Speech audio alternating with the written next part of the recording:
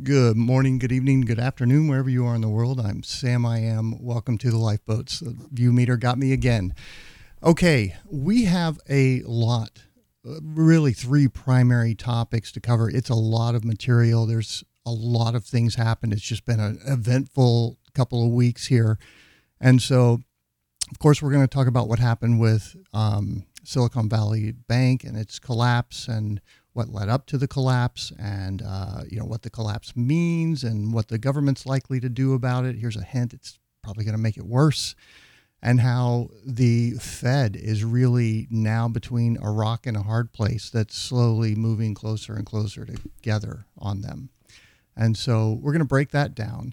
There's also a lot of things coming out related to the Twitter files with this program of government censorship. Now, you remember we had the Nina lady, the government censorship czar or Ministry of Truth kind of thing that they tried to do. Well, they fired her because she got way too much attention. And then they brought in the secret committee and they've been working away. So we're going to look at testimony that was given to some of the Congress critters by Matt Taibbi and, the other guy was Michael Schellenberger. And they make some really, really phenomenal points. And there are some, I think, very profound implications, not just for us, but for future generations as to what the government's trying to do. It is literally Orwellian, in the most perfect sense. They are trying to become the thought police enforcing right think and silencing those that engage in wrong think. So we're going to walk through that as well. I've got some clips that I've cut out.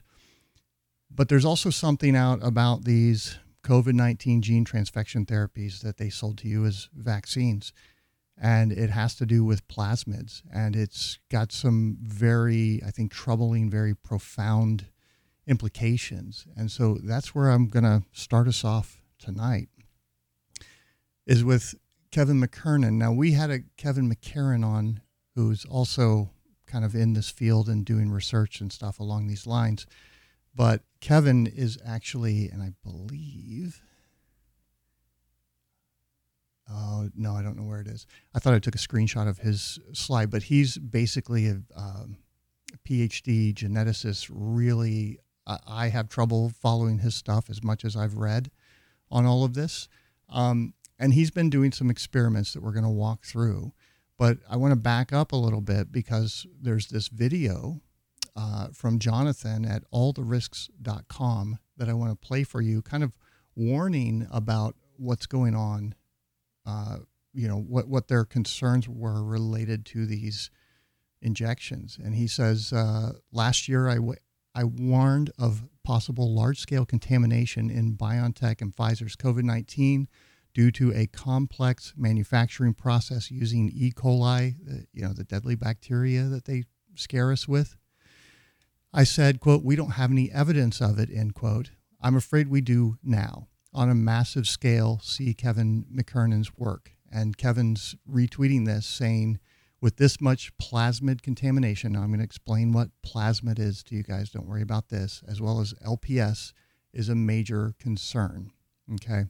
So what they've seen has really spooked them, and they are jicky as well, raising major, major alarms about this. But I want to start here with Jonathan's video. Let me go. And what about contaminants in Pfizer's jab? Well, firstly, we don't know exactly what it is because all COVID-19 vaccines, the full quantitative composition is a trade secret. It's commercially sensitive information. You're not entitled to know. There's Pfizer's raw ingredients table, 3.2 P11, released for my freedom of information request. It's the only one we have for any of the pharmaceuticals. You can see the redactions at the bottom. I've asked them many times, send it to the ICO. We're not entitled to know the exact raw ingredients. Next, here's some of the acceptance criteria leaked by RAI, Italian national broadcaster, for Pfizer. So Pfizer's drug isn't grown in a human cell line, but it is grown basically in bacteria, E. coli, in order to replicate the the DNA, basically, ultimately, which then gets transcribed into RNA. So they basically insert plasmid DNA into E. coli cells. They then ferment that in nutrient broth, and now you have this linear DNA template, which you then convert through in vitro transcription into the mRNA. So what could go wrong? Well, you could get bacterial contamination, because you started off in E. coli. It wasn't a human cell line, but it was E. coli. So I asked the question, is there more bacterial contamination than the acceptance criteria? I don't have any evidence of it, but we just saw the example from AstraZeneca. We just saw that their limits were breached hundreds of times. We saw their results didn't even stand up. So I don't know, and here you go. Here's Zhang published in American Chemical Society. The traditional detection methods for detecting these kind of endotoxins, so this is from the cell wall of gram-negative bacteria like E. coli, of LAL assays suffers from drawbacks like narrow detection range. So who knows? Maybe in a year's time we'll find those results were no good and it's contaminated with bacteria, or something else, or bioburden, that's microorganisms. And this was something that these European agencies and the Australian agencies asked for, and the pharmaceutical cartels just ignored. And they knew the answer. And of course, in Europe, what did they do? They changed the contamination level, increased it in order, right before they rolled these shots out. That's very interesting. Or maybe there's too much residual DNA or residual double-stranded RNA. It should be single-stranded. That can cause problems. There's a paper saying that residual double-stranded RNA can cause myocarditis, potentially.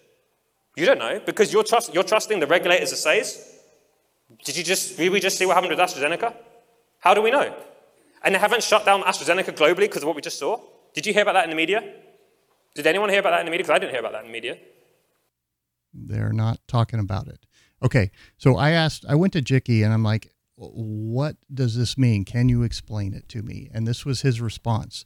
He said, unrestricted cDNA. Now there's this, you heard Jonathan talk about linear RNA and linear DNA, circular DNA, double-stranded. There's a lot of different ones here, but I think unrestricted circular DNA at high concentrations.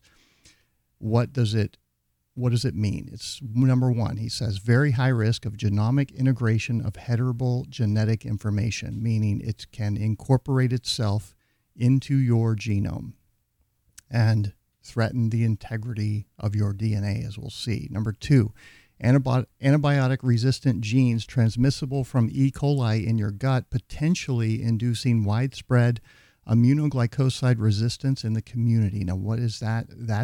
You heard him talk about the gram-negative bacteria. That's exactly what he was referring to there, is that compound, aminoglycoside, is what they primarily use to treat bacteria. So what they've done is set up a potential antibiotic-resistant strain that could pass around to all of us. And then we've lost one of our primary tools in fighting bacteria in the human body. And number three, illegal use of drug regulators instead of gene therapy regulators by lying about the level of contamination. So if they had told the truth about how much of this stuff was in there, and we're going to look at that in just a second here, these should have been classified as a GMO on this level of plasmid contamination alone, irrespective of the RNA. Why? Because this thing runs a very high risk of getting reintegrated again into your genome. This is something that could be passed on to your kids as well. So let me go back to, I scrolled down right here. Okay.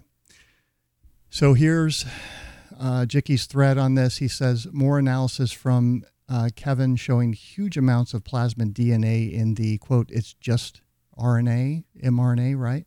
Gene therapy vaccines, no worries. There's no such thing as too many cycles. Remember, take that. And he's referring to this guy right here who says there's no such thing as too many cycles, who earlier when this story was very first posted, he came out and made a comment to this right here to say, well, you cycled it. You went to 45 cycles. That's ridiculous. It's not an accurate result. And they said, oh, wait, well, hold on. Obviously, this guy's a shill for the testing companies. They said, well, if 45 is not good for this, then why was it good for a positive COVID test? And he deleted the tweet and blocked them. Okay. So lay transition in one tweet. The plasmids that were used to produce the mRNA in the vaccine are made up of DNA, which can integrate into the genome. They are very high level contaminants in the vaccine at high concentrations. This is outside of any legal GMO directive. Okay. And there was this whole argument as far as reverse transcription and this whole line one process, and is the mRNA getting reverse transcribed back into the genome? Well, this makes that a moot point, is what they're saying, because you have so many of these double-stranded DNA, these circular DNA that are going to go in and replicate, that it's guaranteed that it's going, stands a very high likelihood of getting reverse transcribed into your genome. And that's kind of what he's pointing out here. Let me see. At what point will Eric Fried of the corrupted NIH realize that the authors he bullied into retracting a perfect paper were actually trying to warn people like him that it does the same in the prostate as it does in the ovaries and lymphocytes? GMO vaccines include DNA and mRNA vaccines. If they weren't GMOs, why did the EMA need to relax the rules for GMOs to get them through? In any case, Plasmagate has just blown they are GMOs out of the water, because it basically proves it, okay? Now, he also, let me see, we're going to go to that, but let me jump back here, because if you remember, this was a story that we covered a while back from ArcMedic's blog, and it was the question of, well, who owns you?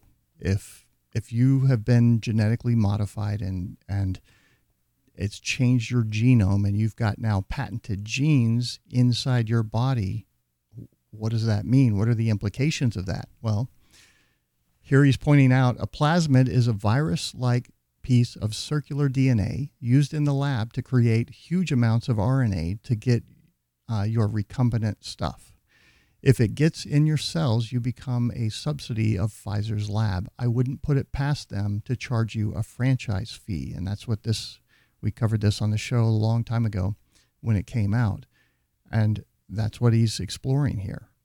Like, this is going to be passed down to children. Are they going to come after them for a licensing fee? Because he's pointing out cases where that's exactly what they've done. And at the end of that article, there's a paragraph that you can cut and paste that asks them, are they ever going to do anything like this in the proper language? And you can take and mail that off to Pfizer or to Moderna or J&J if you got any of these shots, and ask them that question. I guess not J&J, because it wouldn't. Well, I don't know. We'd have to find out. But the real problem here is it's not like it's the same piece of circular DNA every time. It's fragments. It's all these different pieces. So I had this whistleblower that I was talking to about a year ago who was actually doing the mRNA formulations and was telling me, Sam, we run it through the process in the lab and we don't get consistent results, and was talking about filtration that they do afterwards to remove probably this stuff. I didn't completely understand it at the time, but they would run it through these columns to sort of catch the stuff that they don't want staying in the product. And even with some of those filtrations, it was still not consistent. Well, guess what we know now? Let me go back over to here. And I believe this is Kevin's blog. He's writing, Pfizer and Moderna bivalent vaccines contain 20 to 35% expression vector. Now, that's the plasmids, and are transformation competent in E. coli. And that's where Jickey's explaining the risks there of the gut bacteria of the E. coli becoming antibiotic resistant as a result of what they've done. Pfizer and Moderna bivalent vaccines are contaminated with the expression vector used to manufacture mRNAs, while EMA documents suggest these double-stranded DNAs are linearized. No data is provided to quantitate this important step. Linear plasmids are less replication competent than circular plasmids, right? With early estimates of billions of potentially contaminating molecules of DNA, even 99% efficient linearization reactions could still leave millions of replication component competent plasmids behind. So this waste product that's been produced in their manufacturing process to get the mRNA, okay? Initial sequencing did not sequence deeply enough to ascertain the completeness of the linearization reaction. Levels likely underestimate the level of plasmid contamination present. We explored several methods. So what Kevin's done here is he's taken and figured out 4 different ways to come in and measure this, okay? And he's basically explained them here, what method 1 through 4 of different ways to validate that this is what's happened, okay? Or this is what we're seeing in these vials. And so that others could replicate his work, right? The manufacturing of vaccine-based mRNAs can lead to residual plasmid DNA being left behind in the vaccine mRNAs. The method can also lead to truncated mRNA synthesis. Okay. What is that? Well, those are those smaller pieces, right? And when it happens in your body to your cells, they call those mutations, and those lead to cancers. So they've literally injected people with something that 20 to 35% of the contents are going to start producing genetic mutations, integrating into their genome, doing God knows what. And of course, maybe that's why when the ethical skeptic looks at his data, this is malignant neoplasms in 0 to 54, you can see it's now on a 12 sigma run. This came out a few hours ago. And what he's pointing out is that, well, the COVID deaths, that's this little fading bar up here at the top for those of you watching. The COVID deaths are sort of fading away down to 0. And now they're left with all of these unexplained cancer deaths. So what are they going to do? How do they explain this? And they are literally, the narrative does not support, the data does not support the narrative by any stretch of the imagination at this point. So they are having to become more and more extreme in their lies and deceptions in order to basically avoid this whole fraud from coming unraveled. And it's happening anyway, as we're going to go through some more here. Okay. Let me go back to the article here. All right. This was listed as a concern by the EMA and TGA. That's the Europe and Australian authorities, so-called. The presence of E. coli-based plasmid is a canary for lipopolysaccharide, or LPS, or an endotoxin. That's what Kevin was referring to in that initial tweet that we started with. And this is a contamination. Whenever you see high levels of plasmid contamination derived from the gram-negative bacteria like E. coli, you should expect high levels of endotoxin contamination. Injecting endotoxin can lead to anaphylaxis. Have we not? How many videos have we watched of people that just immediately down and they're done at these injection centers? And toxic shock syndrome. Now, what is TSS, toxic shock syndrome? Well, Johns Hopkins Medicine here, they're going to explain it to us, but first they've got some urgent COVID updates. Let's take a look at those. Masks are required inside all of our care facilities. We're vaccinating all eligible participants or patients. I wonder why, at this point, with all we know, they would be still engaging in something like that. But let's look at TSS.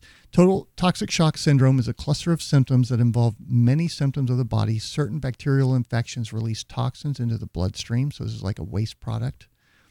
Then spreads the toxins to the body's organs. This can cause severe damage and illness. Of course, we know that's happening from the biodistribution assays studies. And so they go through some of the most common symptoms. Now, there's 3 different types of bacteria that they identify here. I'm just going to read through the first one. But I want you to think in terms of some of the vaccine injuries and reports, VAERS reports that we've talked about and so forth, because here are some of the common symptoms. Fever higher than 102.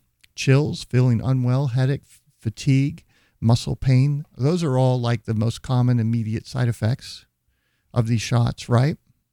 Like that, even the pushers will tell you to expect that. that's perfectly normal. Rash that is red and flat and covers most areas of the body. We've seen that. It looks like little blood clots where the spike is bound to an ACE2 receptor. Shedding of the skin in large sheets, especially over the palms and soles, seen 1 or 2 weeks after the onset of symptoms. Guess what? We've seen at least a dozen cases of that. There's the lady that had her feet peeling off, their skin's peeling off. I've shown you video after video of people that are experiencing exactly that.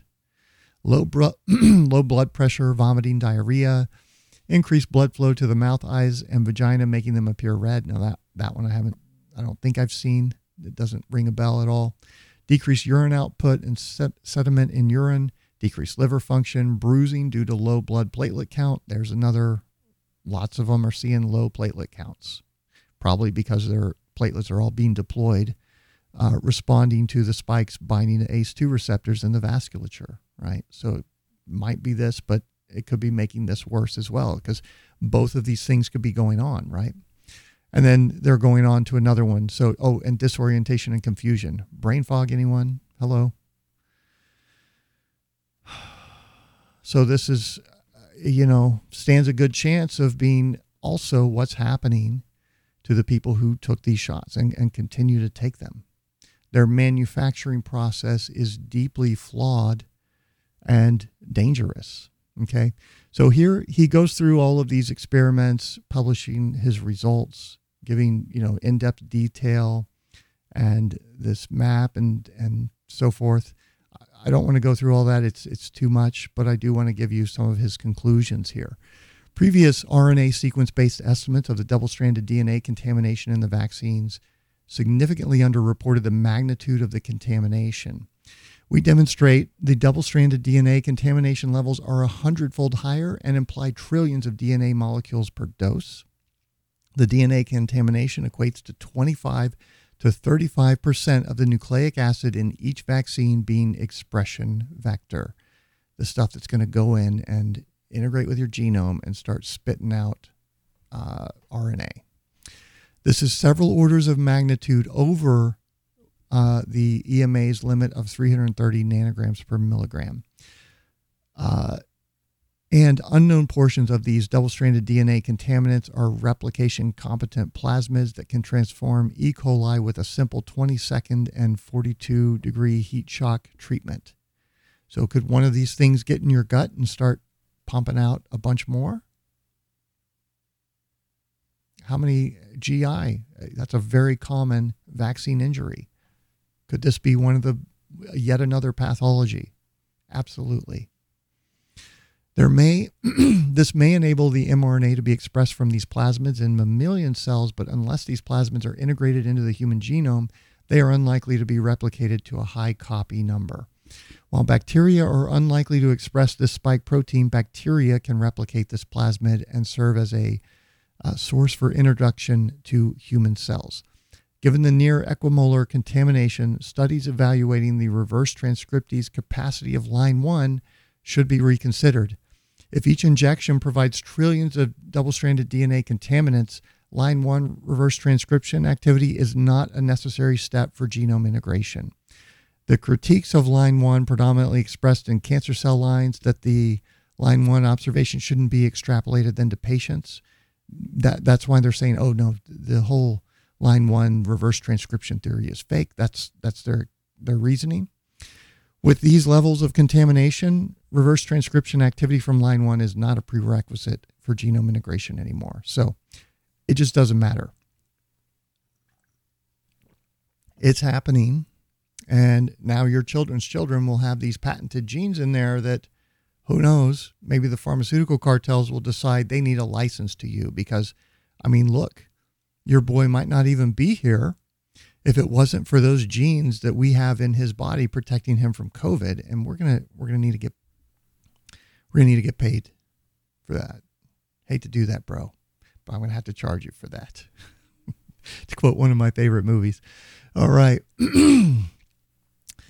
Quantitative PCR assays are now available.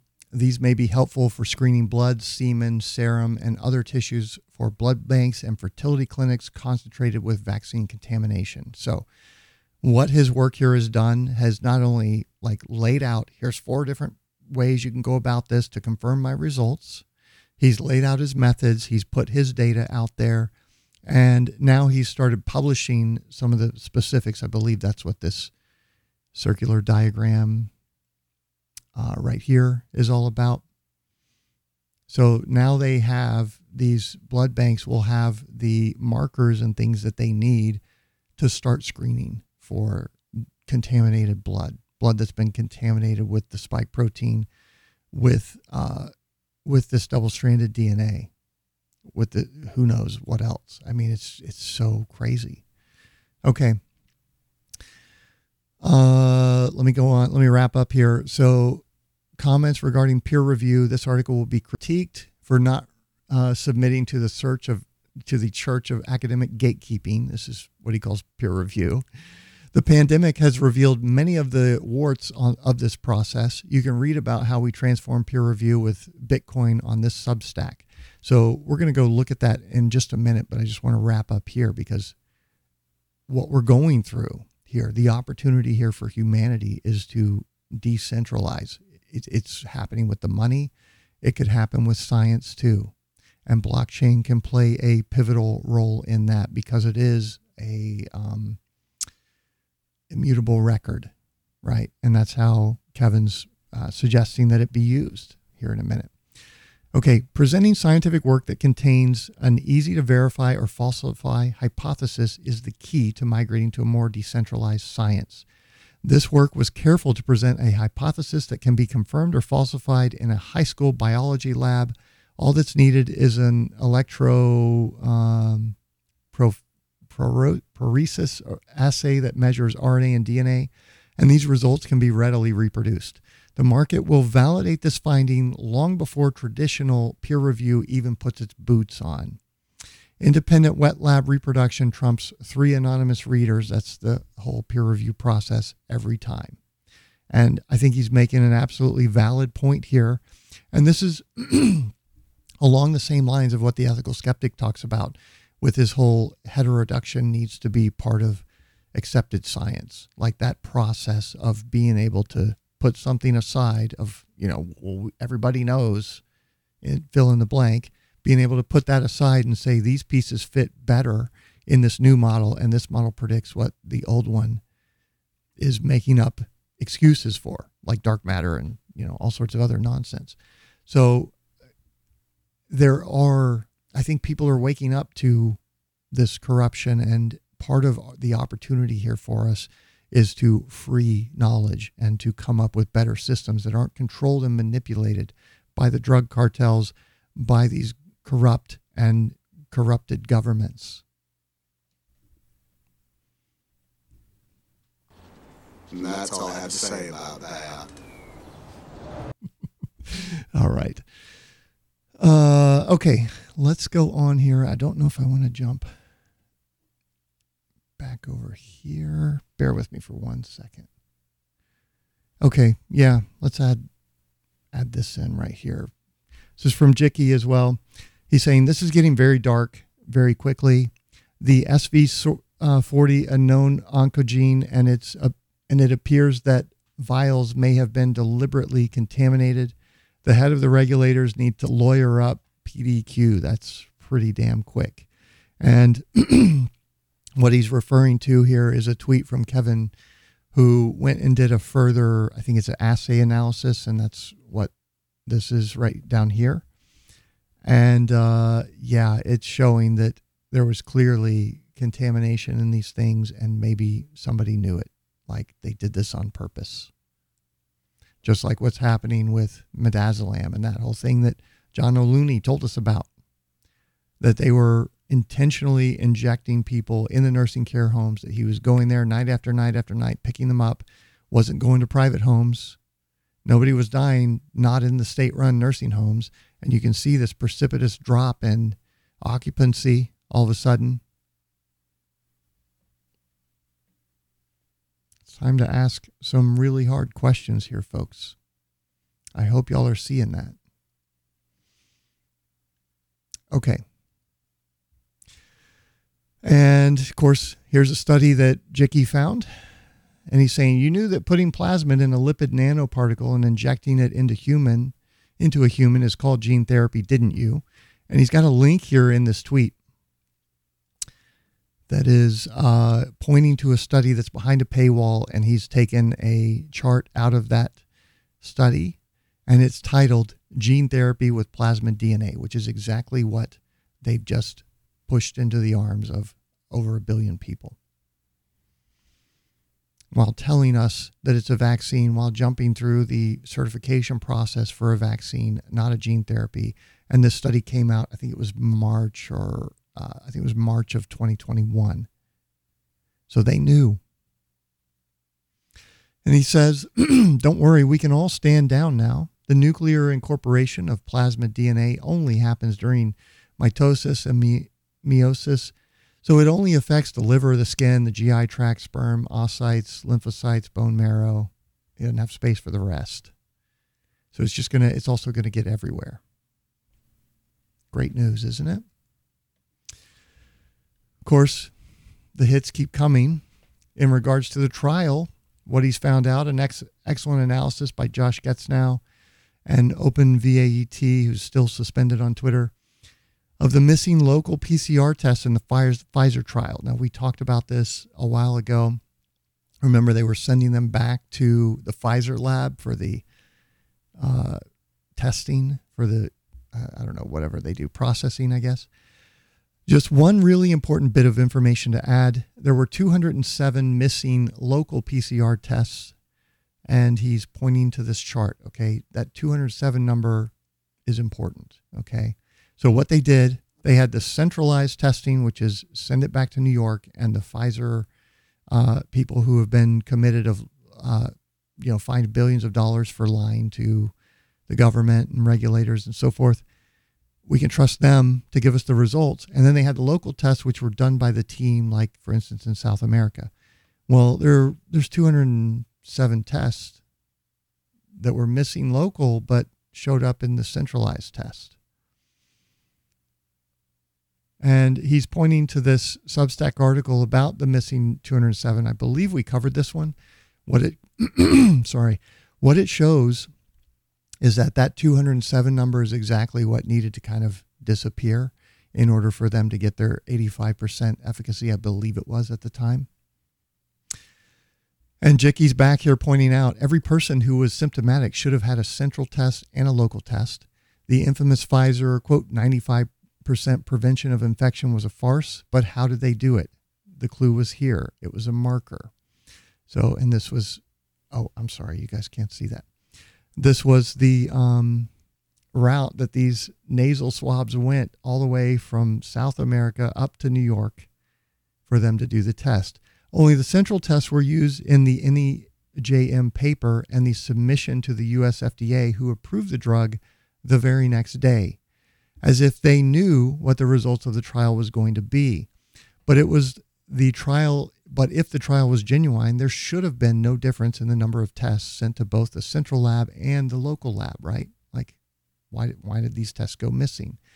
Bear in mind that if you had symptoms, your central test was not to be used clinically. Everybody should have had a local test. But as is typical for people, not everybody does what they should. However, the vaccine and placebo arms both sent central tests in at the same rate, showing that they didn't behave that differently, okay? Yet there was a very significant probability of happening by chance, 0.000055 difference in the rates of local tests being recorded in the database for the vaccine arm when compared to the placebo arm. In fact, the vaccine arm reported local tests at a 13.3% lower rate. You see what's happening here? Now you have to take that rate drop and apply it to the original number of participants that reported symptoms and sent into a central test and adjust for the less than half testing rate. So that number comes out to the magical 207 vaccine patients missing in the local testing group. Quite odd, isn't it? By how many patients did Pfizer claim to see a benefit in their trial? 162 versus 8 gave you a 95% reduction in PCR positive symptomatic disease. So 154 patients benefited, Or did they? There were up to 207 missing patients in this exact group. So, therefore, every single patient who supposedly was saved from COVID by the Pfizer vaccine appears to have been accounted for by the number of patients not registered as having a local PCR test, even though the groups were testing centrally at the same rate. And of course, the central test results couldn't possibly have been adjusted, could they? Did they just lie to us and completely fabricate these results? Because it sure seems like it. If Pfizer were performing them, didn't have any idea whose sample was whose, did they? Of course, he's pointing to vintage cheese here. Once you realize that there is no biological reason for different codon optimizations to produce the exact same protein, you realize that it allows the manufacturers to tag any person that has had their product so they can test for it and find out whether you're vaccinated or not, I think is what he's saying there, or injected or not. And just to confirm that there was, in fact, almost certainly no difference in infection rates between the groups, if you have read this great independent work from this guy, and I think that's maybe what we covered, it's definitely worth a read and a subscription. So the question should be asking of Pfizer is, where are those 207 local PCR test results? Because it seems like they may have lied about them. Seems very, very likely. Of course, what are we faced with? What are they doing now? They're still pushing that the masks work. We've got this hit piece from the New York Times. It's an opinion piece. Here's why the science is clear that masks work. And I want to read this to you as an example to show you how their whole scientific process is just manipulated and broken. Okay. And I think this is yet another perfect example. We're going to go through one with Fauci here in just a minute because he's been back out in the public eye. But I want to read you a few bits from this. The debate over mask effectiveness in fighting the spread of coronavirus intensified recently when a respected scientific nonprofit said its review of studies assessing measures to impede the spread of viral illness found it was, quote, uncertain whether wearing a mask or N95 P2 respirators helps to slow the spread of respiratory viruses. Sounds pretty clear, doesn't it? Well, that created a bit of a stir. Quote, many commentators have claimed that recently updated Cochrane review shows that masks don't work, which is an inaccurate and misleading interpretation, said the editor-in-chief. You know, the one who's closer to the people that secure the funding for her paycheck. She's coming out and saying now that, oh no, that was misrepresented. Quote, the review examined whether interventions to promote mask wearing help to slow the spread of respiratory viruses. Given the limitations of the primary evidence, the review is not able to address the question of whether mask wearing itself reduces people's risk of contracting or spreading respiratory viruses. See, this was just a big misunderstanding. You can't even tell this information from the data. She said, quote, this wording was open to misinterpretation for which we apologize. I'm reminded of like that time Cheney shot that guy in the face and he was like, I'm so sorry to the Cheney family to have done this to them. That is absolutely what we're watching here, folks. One of the lead authors of the review, now, the people who actually did the work here, even more seriously misinterpreted its findings on masks by saying in an interview that it proved, quote, there is just no evidence that they make any difference, end quote. In fact, that statement, and we're back to the editor here, that statement is not an accurate representation of what the review found. No, it's not. This was a flawed summary, further misinterpretation. They brought in fixer number 2 here, Michael D. Brown. He's a doctor and academic, and he's on the editorial board. He went ahead and made the final decision, so it would be independent and all that. The review couldn't arrive at a firm conclusion because there weren't enough high-quality randomized trials with high rates of mask adherence. See, the data is just not good enough to make those assertions. Therefore, it's not saying that the masks don't work. 78 studies, 10 of those focused on when people wear masks versus when they don't. 5 looked at how effective different masks were at blocking transmission. The remainder involved other measures aimed at lowering transmission like hand washing, disinfection. Of course, we know the nasal wash does the best job of getting rid of the viral load temporarily and can make a massive difference. They never once acknowledged that or promoted it, along with vitamin C or D. Of those studies, 10 that looked at masking, the two that were done since the start of the COVID pandemic both found that masks helped. See, therefore, they work.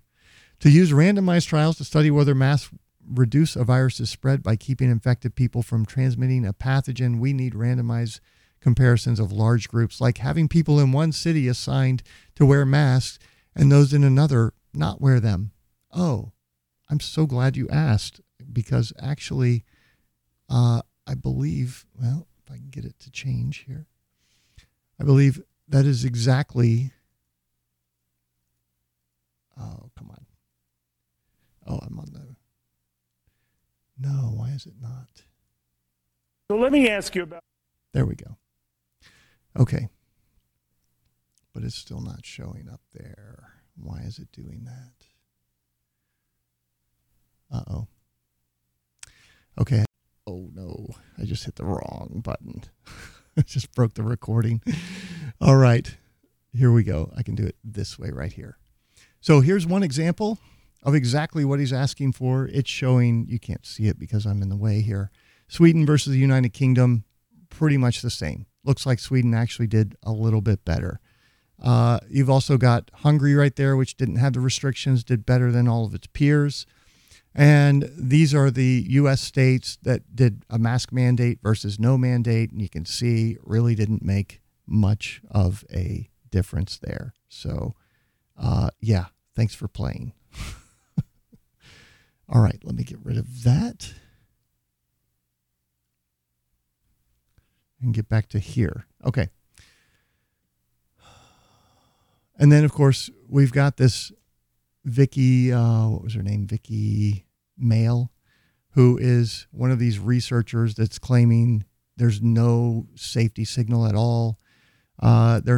She's not seeing any increase in infertility or any increase in miscarriages or stillbirths. That's all crazy conspiracy theory. Well, the mole dug through. We're not going to go through this. But she's being funded, of course, by these companies profiting off of this these products.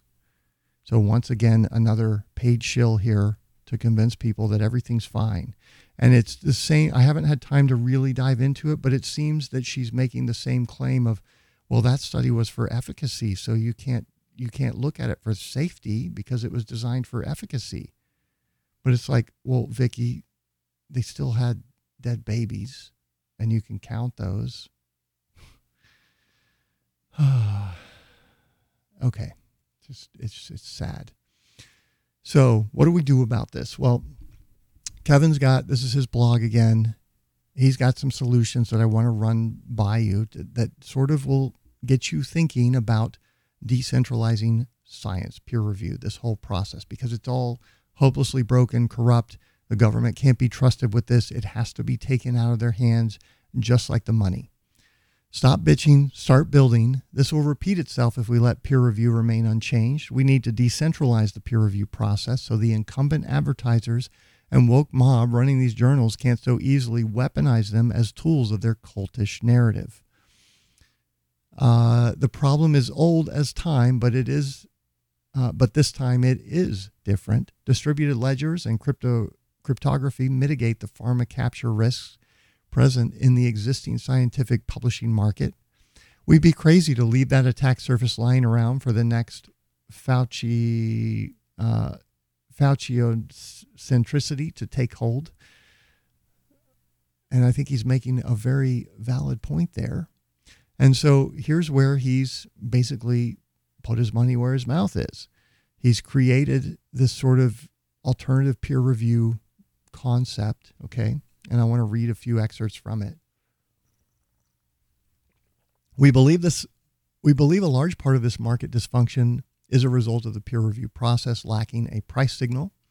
Ludwig von Mises wrote very eloquently about this economic calculation problem in the socialist commonwealth. This work demonstrates the critical information pricing signals convey to the disastrous consequences that occur when prices are made illegal because the government's come in and they've monopolized the practice of medicine, or, insert fill in the blank, basically. More peer review is performed for free by 2 to 3 highly specialized and valuable individuals donating their time. Free work is always deprioritized over paid work. Most reviewers are also anonymous. Now, he points out some journals are experimenting with a non-anonymous peer review, but we have to believe it's equally important to experiment with bringing price signals into the peer review process. Prices can capture time value and urgency, like, in a supposed pandemic. Prices can also reflect fairly straightforward in silico verification of primary data, or even sponsor complete wet lab reproduction of the work. Exactly what he just did, right? It's important for peer review to have pricing signals so this market speculation can occur. Gold, silver, and bronze level reviews would help the reader to understand the magnitude of reproduction of the work. Without this important communication of value, free peer review by 2 to 3 very busy and specialized individuals will never be enough to fact-check the complexity of a manuscript with over a dozen specialized authors. We describe the use of cryptocurrency, because you got to not just read the paper, but check all the sources and see what they were saying as well. It's a huge process. We describe the use of cryptocurrencies to incentivize peer review to address financial conflicts that arise from directly paying for review. We utilize censorship-resistant blockchains to record all communication between the authors and the reviewers. Reviewers must stake their reputation on the review and must declare no financial conflicts in the review process other than the cryptocurrency incentivization for the review. Reviewers that simply rubber stamp questionable work will collect fees will earn a reputation for sloppy work and unlikely to be hired again. So this is a very important, a reputation rating, much like you have a credit rating, is a very important concept in a voluntary society, in a free market.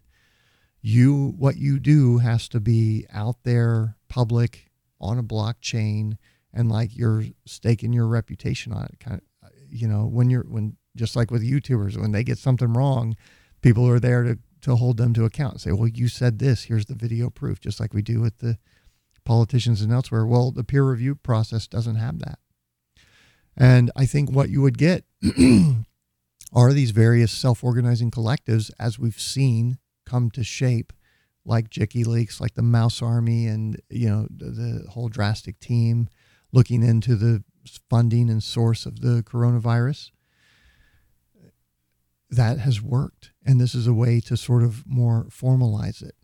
Incentives can be weighted for an invitation and completion of the review in a timely and accurate manner. So it's just allowing more choice into the marketplace. I think it's a great idea. That's where it needs to head. We have to get out from under this monster, because they are literally, as you've just seen, trying to kill us.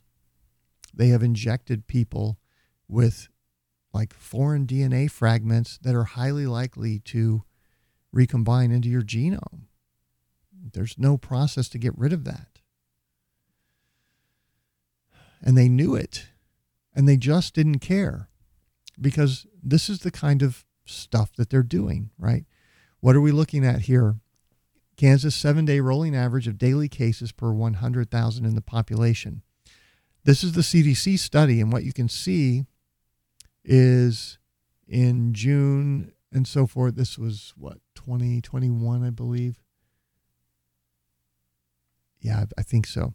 In June, the separation between the counties with mask mandates versus the ones without were both pretty close. You can see with this first black bar over here, that's when they implemented the mask mandates, and the two start separating. Now, of course, the orange, the counties that did the mask mandates likely to be a little bigger, so they started growing a little bit faster early on, but they shot way up through the mask mandates and then eventually peaked. And that's where we have this second line and drop down and then kind of level off, but they're still way almost double what the unvaccinated or the places without mask mandates were experiencing as far as cases per 100,000 of the population. So what did they do with this? Well, they produced this chart, which if you're looking at, you'll notice the lines, the gap between the lines has been eliminated because they went ahead and put 2 axes in. And of course, because they picked that start date, it looks like, wow, man, those mask mandates really worked. It dropped and then kept dropping without disclosing the fact that they're higher and still high. And this is what they based their evidence that masks work. And now we have this New York Times hit piece saying, and editors and people on the editorial team coming in and, oh no, those authors got it wrong. We're not hearing from the authors. They've made their peace. This whole process is corrupt, folks. And people are dying as a result of what these monsters have done. And it's time to wake people up to these facts and hold these people accountable. 100%.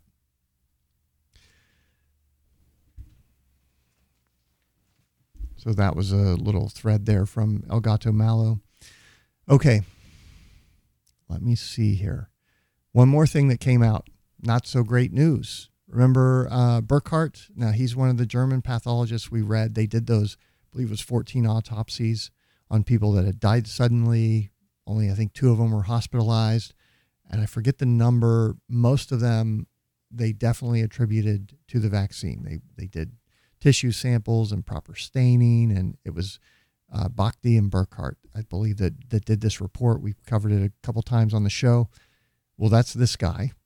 And now he's back with some more information about what he's seen in sperm. It shows that actually we could confirm that the spike protein is produced in the deltoid muscles where the vaccine is administered, injected. But we could show it in almost all organs, more or less explicitly. And here you see a case where we show the testes, and you can see that in this 28-year-old man who had a healthy son and who died 140 days after injection, the spike protein is strongly expressed in the spermatogenic organ in the testes, and you can see there are almost no spermatocytes in here, but it's strongly expression of spike protein in the spermatogonic tissue. So also in elder persons, this is an old man, and you can see here's also a strong expression in the spermatogonia. There's not one single spermatozoon in this, and a strong expression of the spike protein. So if I may make a personal comment, this is not a scientific comment. All spike, no sperm. So we looked at data. I can't remember how many months back it was. There was a study, and it kind of suggested that women face a slightly higher risk. And I think now we know why. Because they are getting I don't know what word I can use here, an injection of spike protein that has ACE2 receptors on it that's going to bind all over the uterus, I get the walls, whatever, and cause apoptosis and cause who knows what other kind of problems and who knows what else the body is trying to shed and get rid of. And I guess some of that comes back out. I don't know. I'm usually asleep by then, so. If I were a woman in fertile age, I would not plan a motherhood from a man who has been vaccinated, unless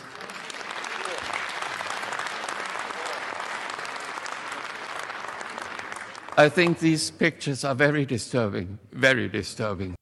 So one of the top pathologists who's actually looked at this is saying, ladies, if you want to have children, you need to find someone who's not vaccinated. That's what he would tell his daughter. That's what I'm going to tell my daughter. And I think it'll be pretty obvious by the time she ever considers that. But this is really, really troubling. It should be extremely troubling what these people have done to humanity. And we're seeing all the signs of it. And yet there are still people out there telling us that nobody's been injured by these so-called vaccines, that everything's fine, that there's no safety signals. Remember the Scottish hospital that had the safety signal trip not once but twice inside of a few months? Vicky doesn't, I guess, address that, or probably, has made up some excuses for the cartel masters that pay her salary.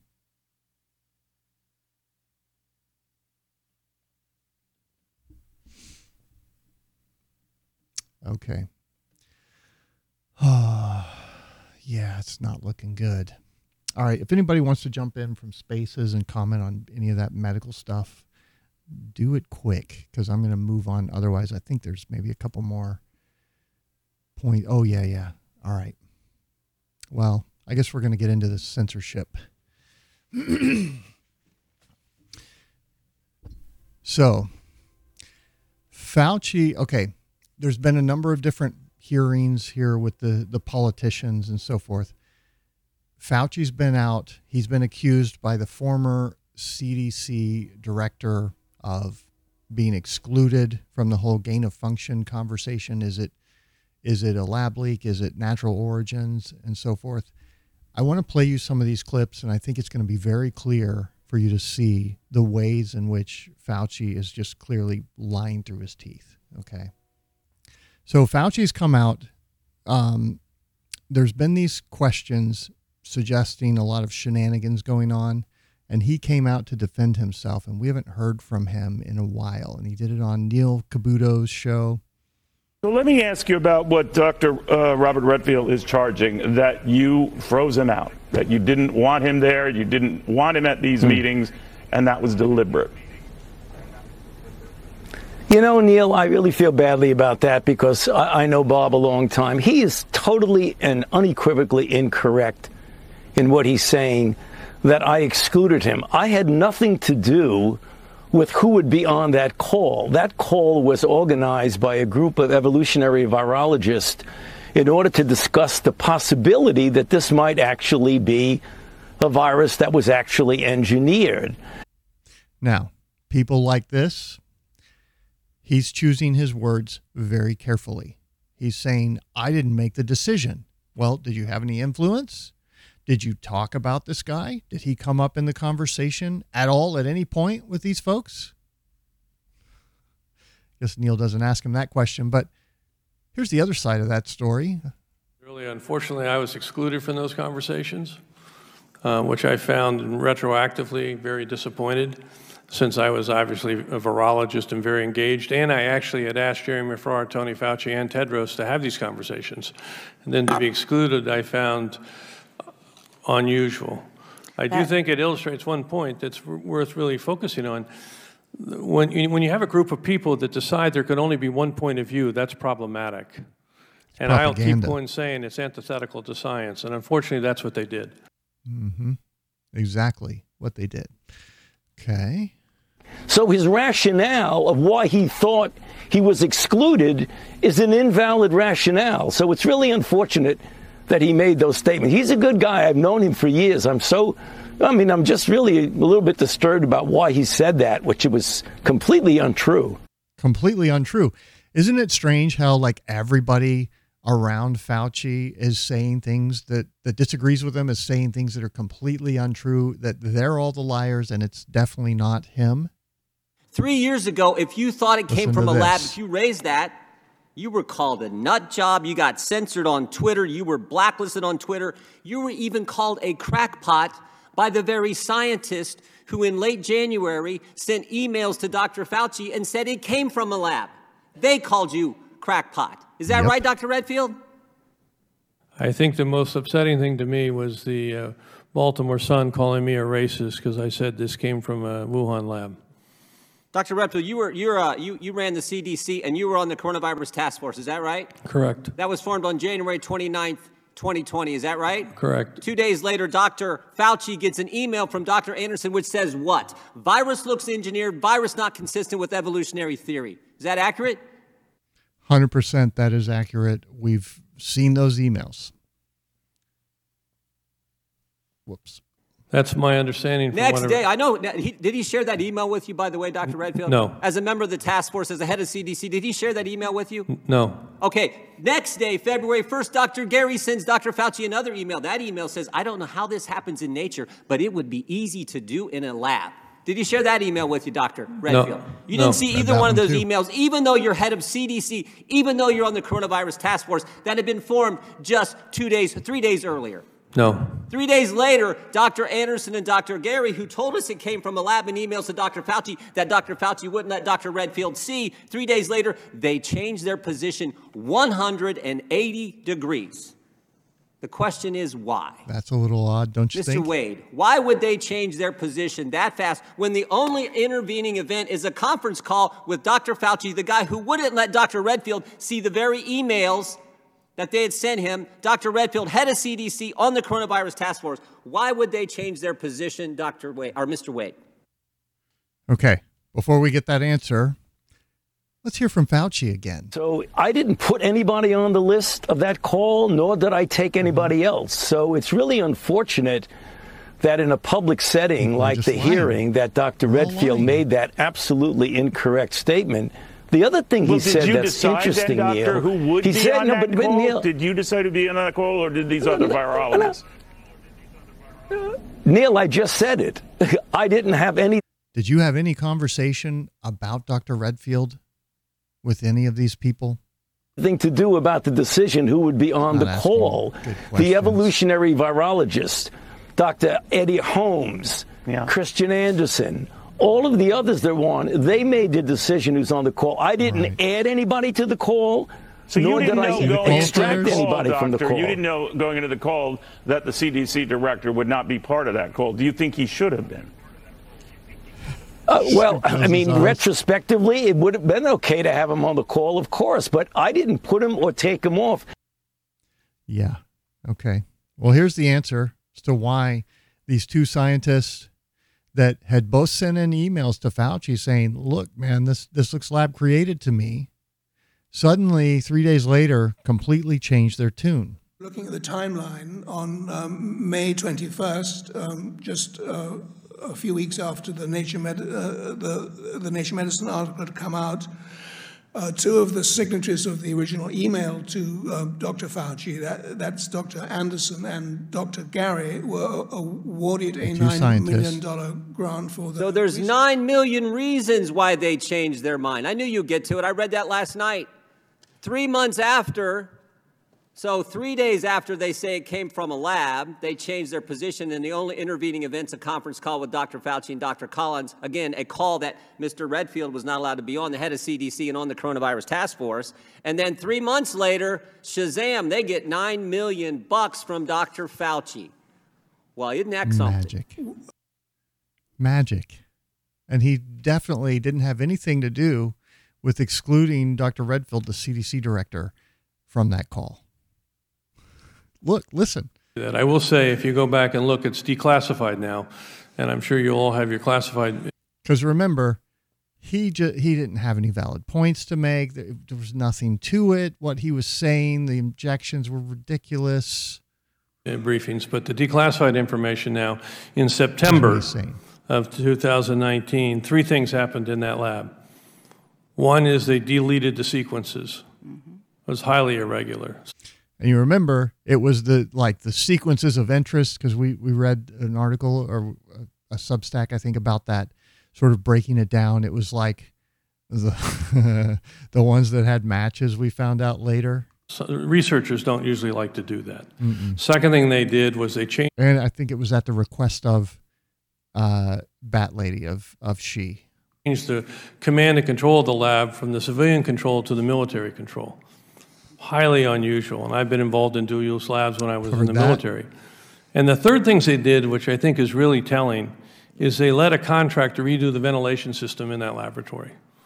That's in the WIV. Remember, we talked about that. We showed you the invoice where they brought in this contractor to come in and upgrade the filtration system where this thing supposedly escaped. So I think clearly there was strong evidence that there was a significant event that happened in that laboratory in September. It's now been declassified. You can read it. I'm sure there's more classified information around. And there's another, I guess I may have cut this segment out, but there's another segment where he's explaining, I think this was to Marjorie Taylor Greene in his testimony, about how it is something that has human genomics in it. I forget exactly the wording that he used, but it had this sequence in there that would apply to humans, make it infectious to humans. But how did that come from a bat? You know, really, it should have been bat to human infectious, not human to human infectious. But because this sequence was in there, that's one of the dead giveaways that no, this thing was a lab created bioweapon. And it's really disturbing that in a public hearing of a congressional hearing, he makes an accusatory statement that has no basis whatsoever in reality. But another point, Neil, that's important. He said in his own mind that he was kept out because he was of the opinion that this might be a lab leak. Half the people on the call were of the opinion that it might be a lab leak. Right. The two guys that you bribed with $9 million, dickhead. I mean, do you not see what a complete fraud these people are? They are just lying through their teeth at this point. They have absolutely nothing to lose. And they are going to do everything they can to get away with this. They don't care how stupid they look.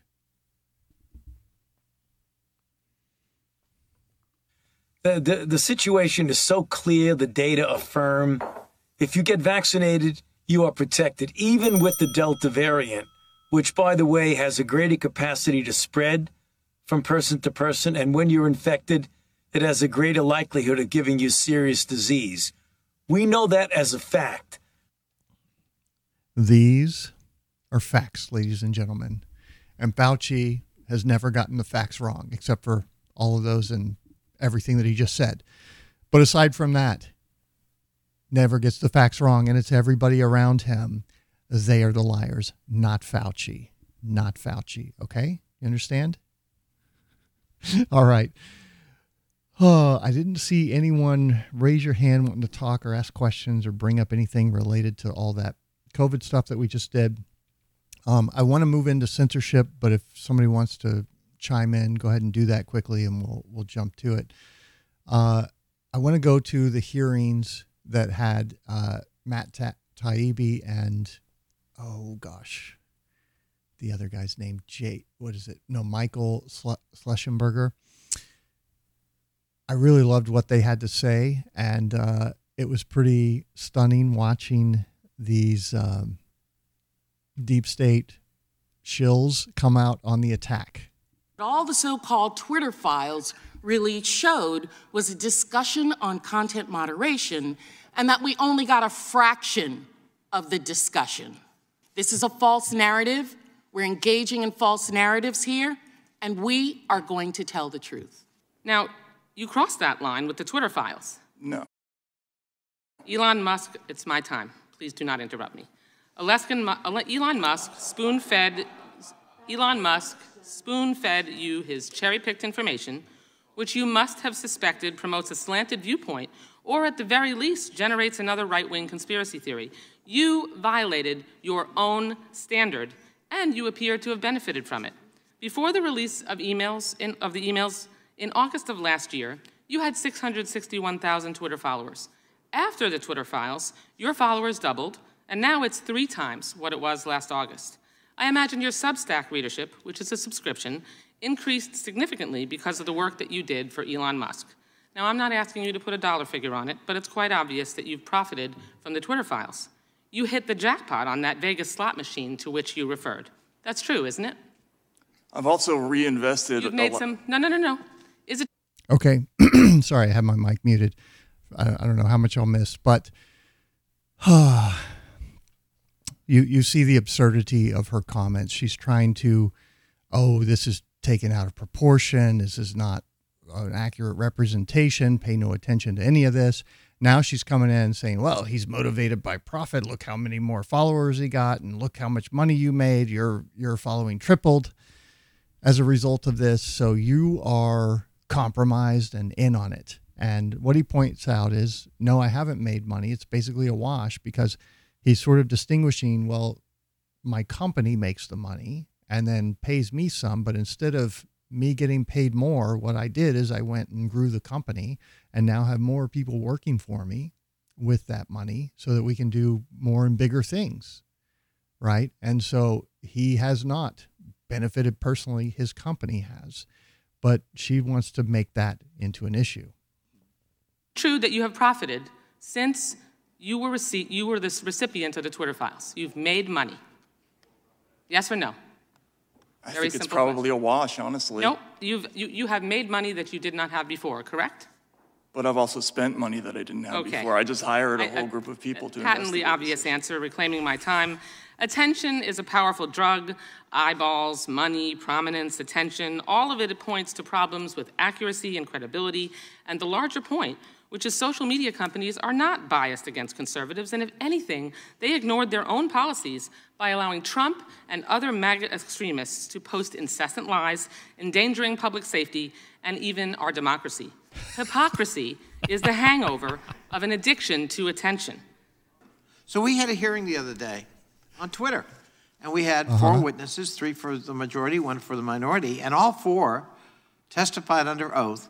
They had never received a request for content moderation or takedown by the Biden White House. Well, it must be true then. But they did from Donald Trump's White House. And specifically, the case brought up was an exchange between Donald Trump, then President of the United States, and Chrissy Teigen, where he had called her something and she called him something back. I won't repeat it. What we see in the Twitter files is that Twitter...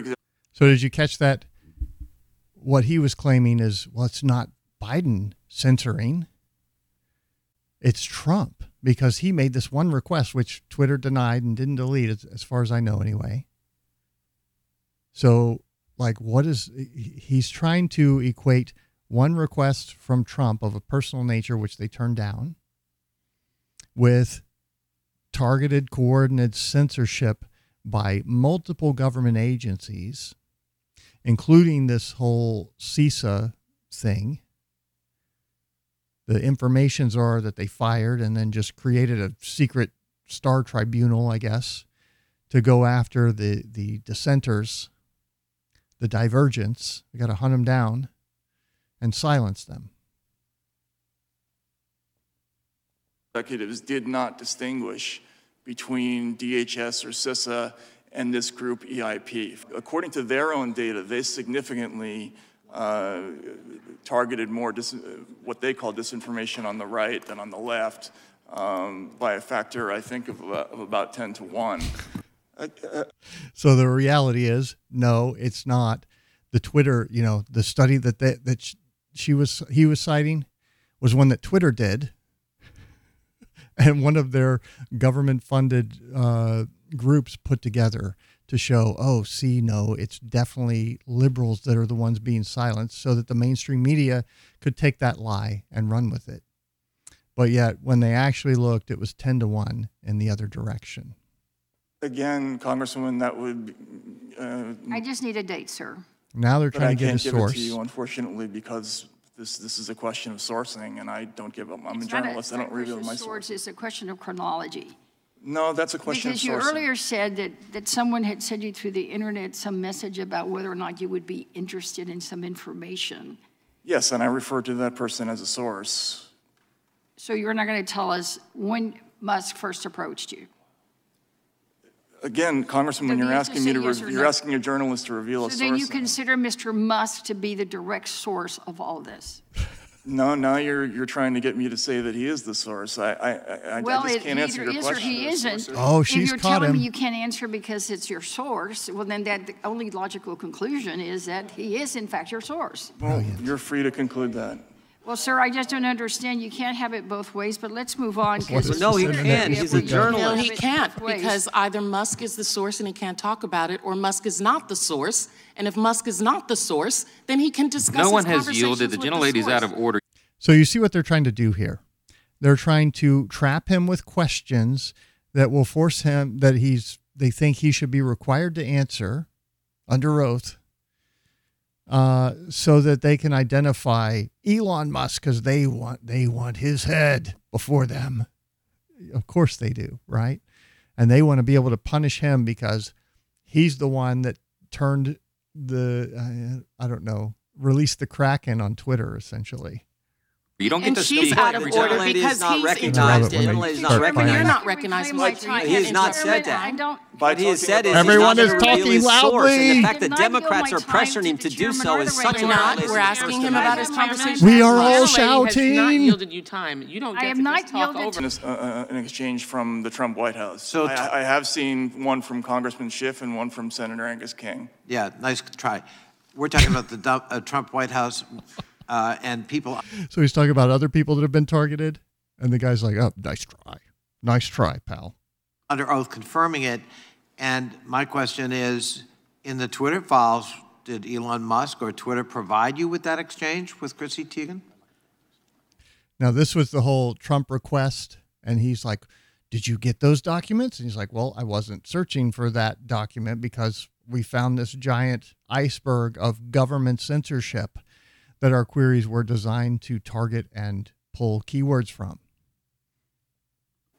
No, but that's probably because the searches that I was making. Well, probably because it didn't confirm the bias that this is all about, as the gentleman from Texas would say, the left attempting to control content, when in fact the evidence is the Trump White House most certainly attempted to control content. By making one request, and that is far, far worse than the FBI, CISA, the CIA, who knows who else, sending Homeland Security, probably, I don't think the CIA is on the list, but Homeland Security agencies, all sending in massive ban lists and prohibited topics to be enforced as policy on Twitter to silence dissent. Not even because they were wrong, as we're going to see. Twitter. Because I honestly hope that you will grapple with this. Mm-hmm. That it may be possible that if we can take off the tinfoil hat, we're conspiracy that there's theorists. not a vast conspiracy, Oh. but that ordinary folks and national security agencies responsible for our security are trying their best to find a way to make sure that our online discourse doesn't get people hurt or see our democracy undermined. And that the very rights that you think they're trying to undermine, they may be trying to protect. These are good people. They're trying to help everyone, and you guys are just crazy conspiracy theorists who have gone off the deep end. There's nothing to see here with any of this. There's no mass, there's no coordinated effort to censor anyone, except for Trump. His administration was clearly doing this because we have this one example.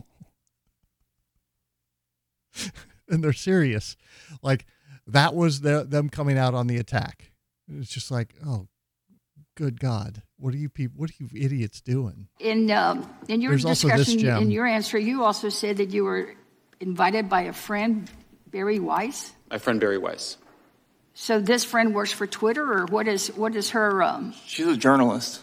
Sir, I didn't ask you a question. I'm now asking Mr. Schellenberger a question. Yes, Please ma'am. do not Barry Weiss is interrupt. a journalist. I'm sorry, sir? She's a journalist. She's a journalist. So you work in concert with her? Yeah.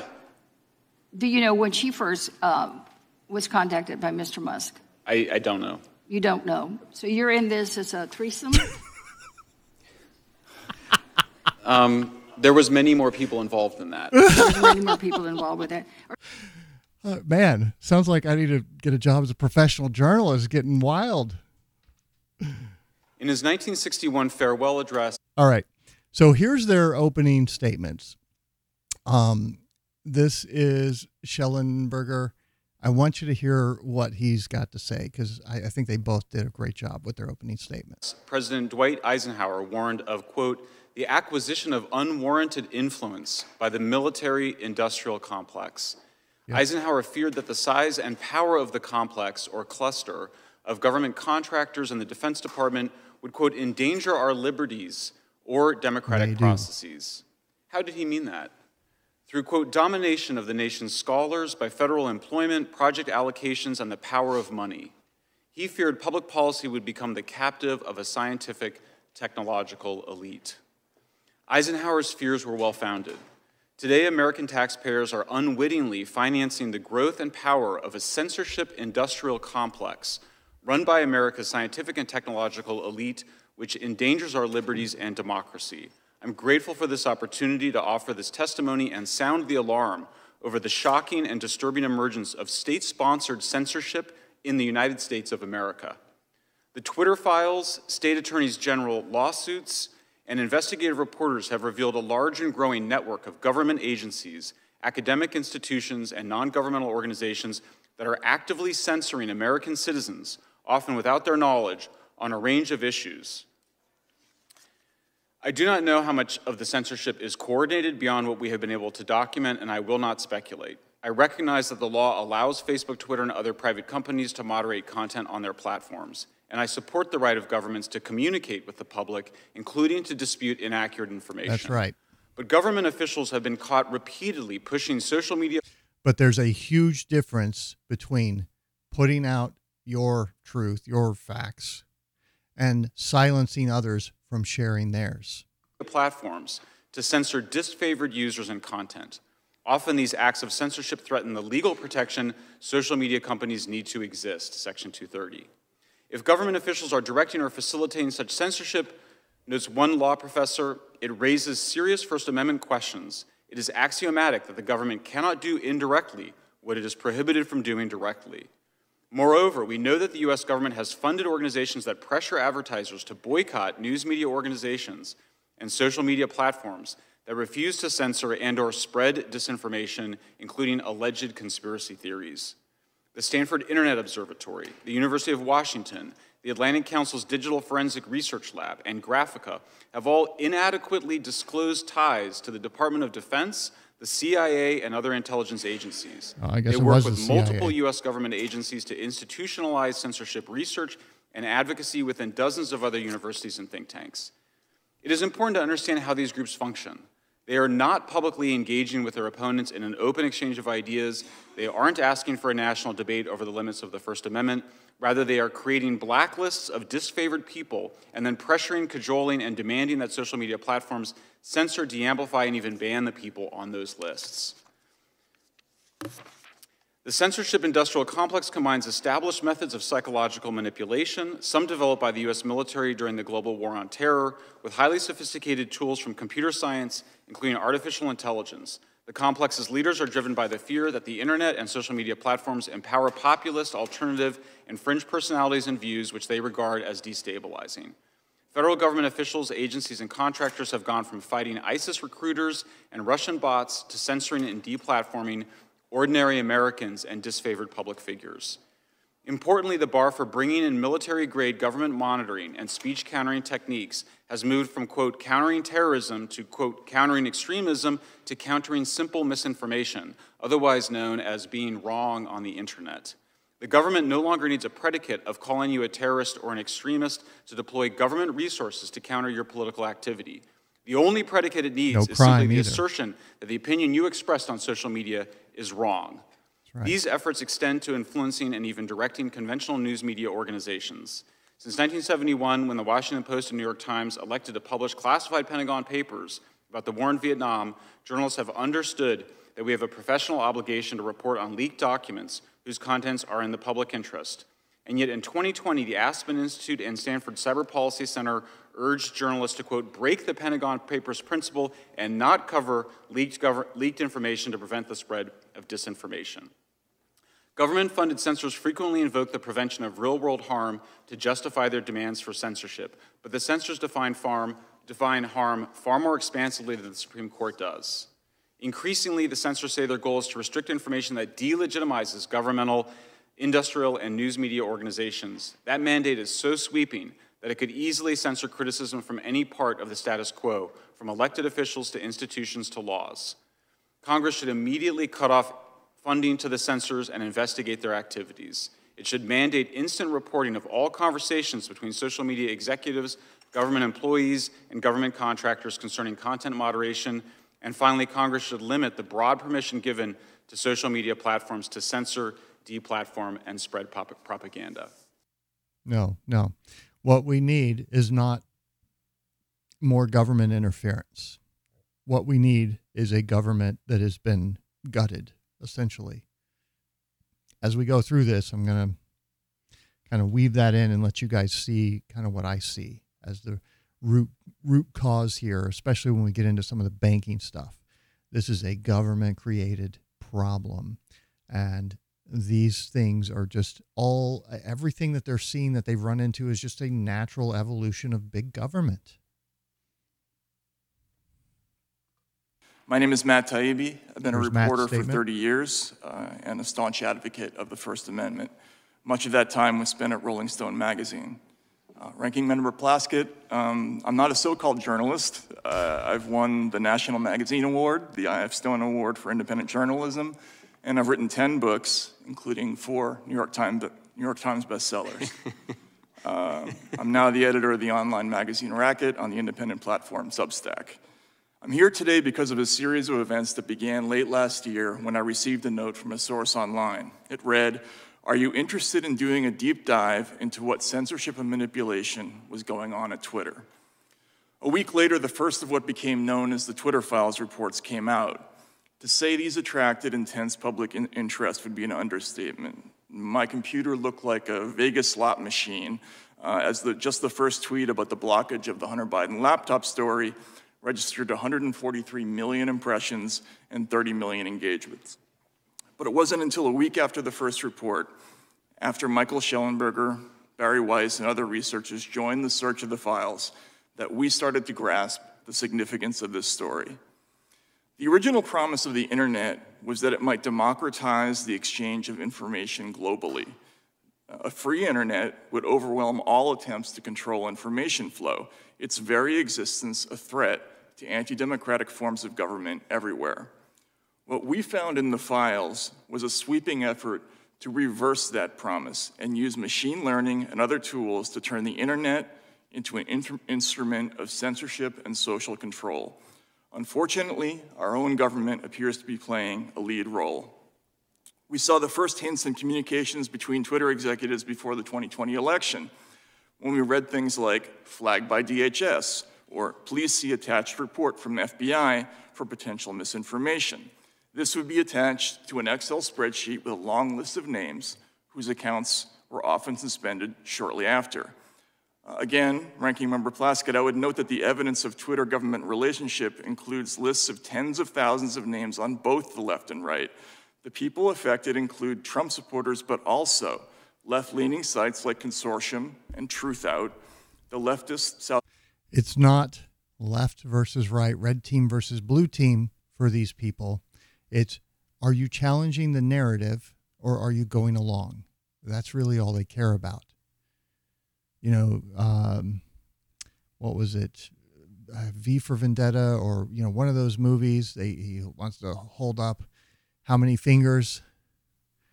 And the answer is not 3. It's however many I tell you. That's what they want.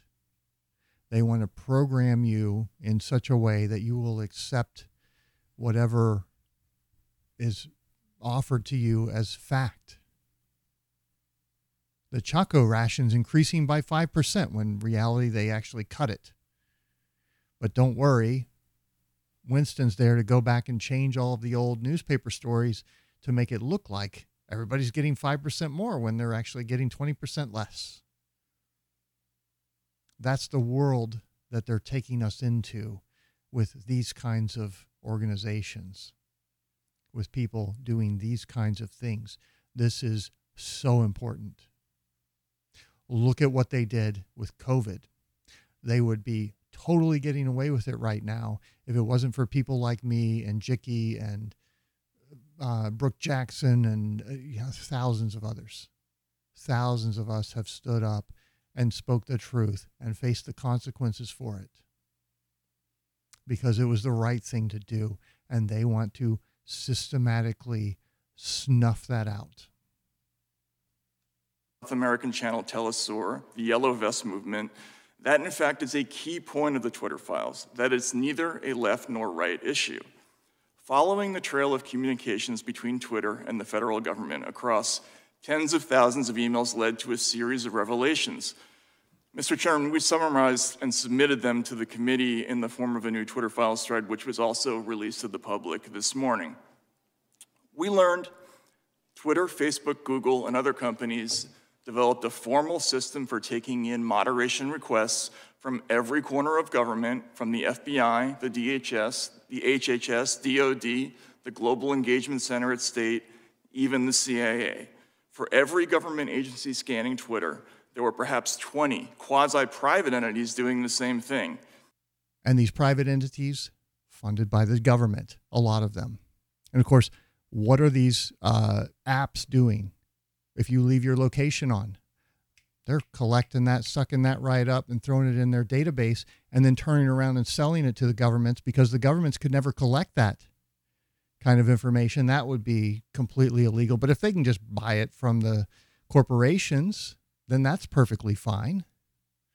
And now they've set up this reporting platform to centralize censorship across social media, to target individuals, to target wrongthink, because that's exactly what they're doing.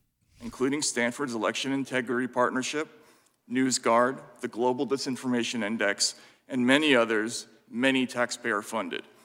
A focus of this fast-growing network, as Mike noted, is making lists of people whose opinions, beliefs, associations, or sympathies are deemed misinformation, disinformation, or malinformation. That last term is just a euphemism for true but inconvenient. Undeniably, the making of such lists is a form of digital McCarthyism.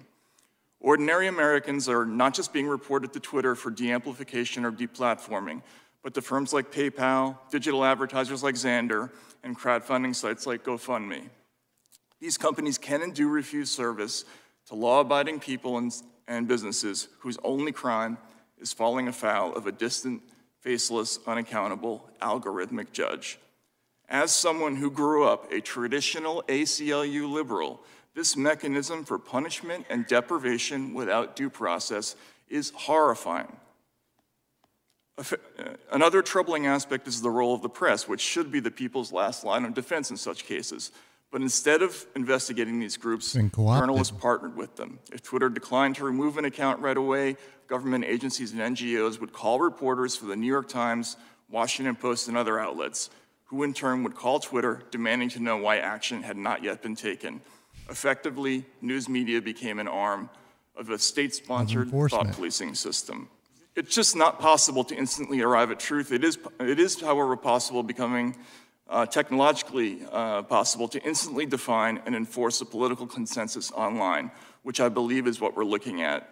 This is a grave threat to people of all political persuasions. The First Amendment and an American population accustomed to the right to speak is the best defense left against the censorship industrial complex. If the latter can knock over our first and most important constitutional guarantee, these groups will have no serious opponent left anywhere. If there's anything the Twitter files show, it's that we're in danger of losing this most precious right, without which all democratic rights are impossible. And there's a reason they rolled it out with the election that they hijacked. You know? Very quickly, we discovered that we had FBI agents basically and other government officials, demanding that Twitter take certain actions. We now know that the Department of Homeland Services, which has had, what's that? Security, sorry, Department of Homeland Security, had to try to create a disinformation board. That went away after public backlash, but we now realize that they have this other enterprise, and they've been building out basically mechanisms to proliferate a censorship industrial complex around the country to censor on a whole range of issues. And so you've seen them, did it behind their back. Censorship industry go from, well, we're just fighting ISIS, to, well, we're just fighting Russian disinformation bots, to, well, now we need to fight domestic misinformation, which is just saying we need to fight against people who are saying things we disagree with online. That's all that means.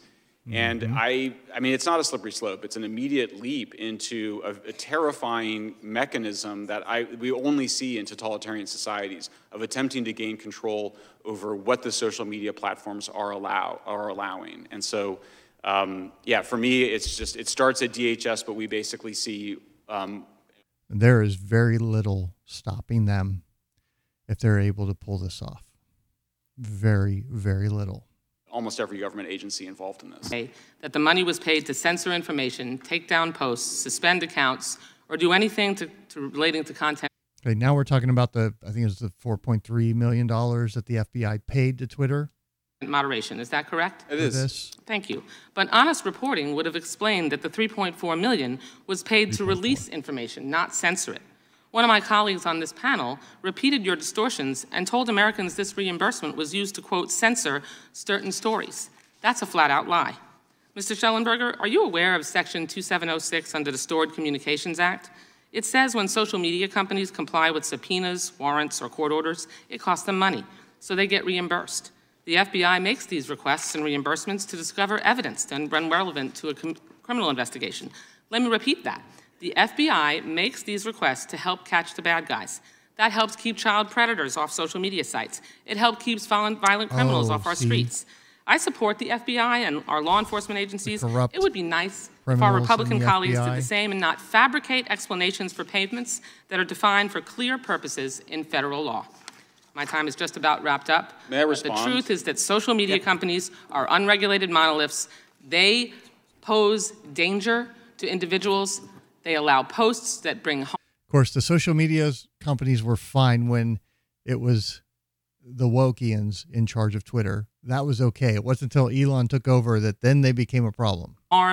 And that's the bottom line. My understanding from those files is that Twitter had decided not to take that money until recently. So if you read that email, what Stasha, I believe, the person that sent it, is saying is that they started taking money after previously not taking it. And I believe that the reason that they had not taken it earlier was because they did not want that financial conflict clouding their relationship. Mr. Chairman, the money is payment under federal law so that they can The gentleman from costs North Carolina, Mr. Bishop, is recognized for 5 minutes. Material that they've been asked. I thank the gentleman, Richard Stengel. You know who that is?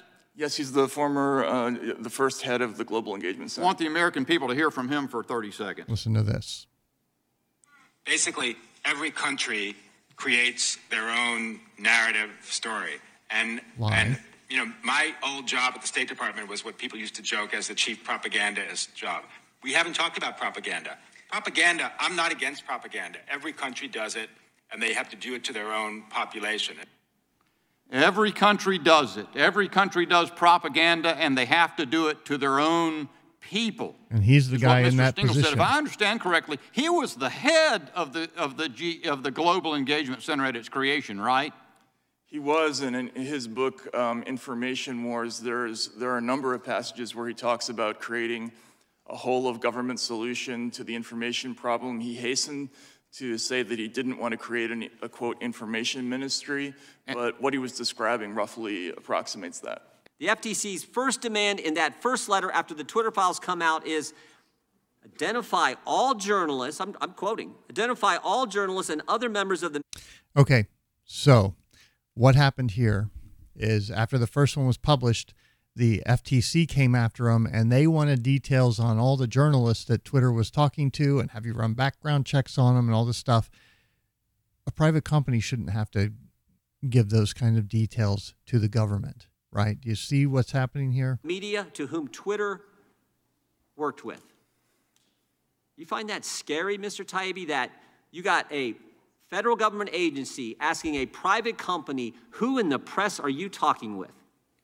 Yeah, I do find it scary. I think it's none of the government's business which journalists a private company talks to and why.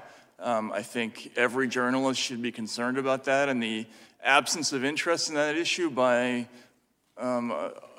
my fellow colleagues in the mainstream media is an indication of how low the business has sunk. There was once a real esprit de corps and a camaraderie within media. Whenever one of us was gone after, we all kind of rose to the challenge and supported. Used to be. Yeah. Used to be the case. That is gone now. We don't protect one another. You know what else used to happen? Democrats used to care about protecting First Amendment free speech rights, too. Now it's like, okay, if you're attacking, and I said this on the House floor, I said, don't think they won't come for you.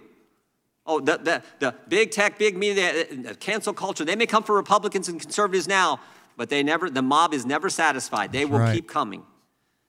By request from the FBI, and in fact, they gave each other a sort of digital high five after one batch, saying that was a monumental undertaking to clear all of these. But she noted that she believed that the FBI was essentially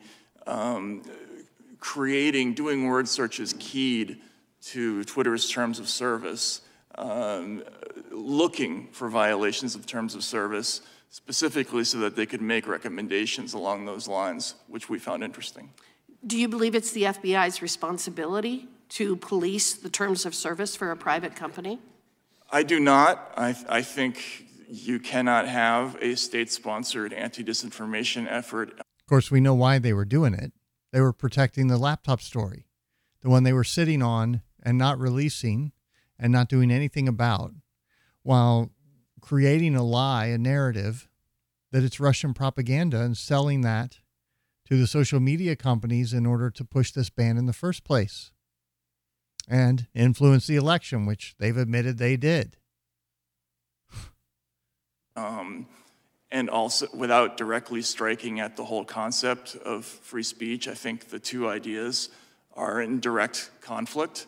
And this is a fundamental misunderstanding, I think, of a lot of the people who get into this world. Some of them, I believe, in a well-meaning way. I think they're actually trying to accomplish something positive, but they don't understand what free speech means and what happens when you do this. It undermines the whole concept that truth doesn't come from, isn't mandated, that we arrive at it through debate and discussion. Well, in fact, wouldn't you agree with me that the First Amendment is broader than Twitter's terms of service? Absolutely, yes. Yeah. And wouldn't you also agree with me that the FBI is responsible for complying with the First Amendment, not Twitter's terms of service? I would hope so, yes. Yeah. Of course, what is the politician doing there? Well, the government's power trumps that of the private companies, which is exactly not what you should be agreeing with. Because in a free market, there's no one to force everyone to do a certain thing or not do another thing, right? In a truly free market, people get to do what they please, what they choose, as long as they're not hurting anyone else. But if the government is allowed to step in and say, thou shalt not, then you don't have freedom. And I want you to look at this right here as well. Let me blow this up for you guys.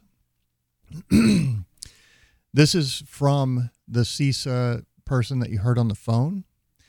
And I want you to listen to this quote. It says, one could argue that we're in the business of protecting critical infrastructure, and the most critical infrastructure is our cognitive infrastructure, i.e., how you think. We now live in a world where people talk about alternative facts, post-truth, which I think is really, really dangerous. Alternative facts, post-truth. Like, we've already told them what the truth is, and now here are these people coming up with things that contradict what we've told everybody. That is very, very dangerous, according to these people. If people get to pick their own facts, pick your own facts. They're literally telling you they should be able to decide truth from fiction, and you shouldn't have that ability to discern that for yourself. What are you in that system, folks? And this is CISA. This is what's at the head of this viper that's threatening your freedoms and liberties. that's in a full-out, ongoing war.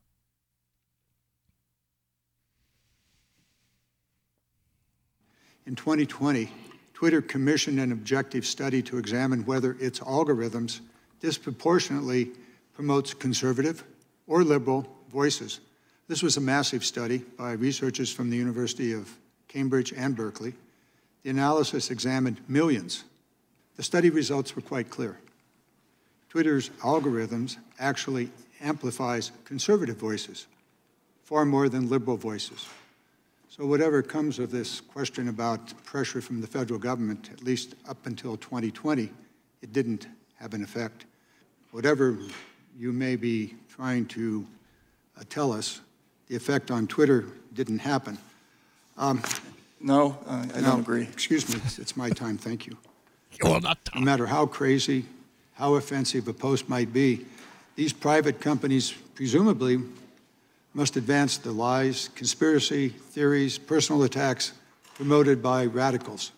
Now, I'm pretty sure that if the Democrats held a hearing today to force Fox News to post certain content, my Republican colleagues would be up in arms.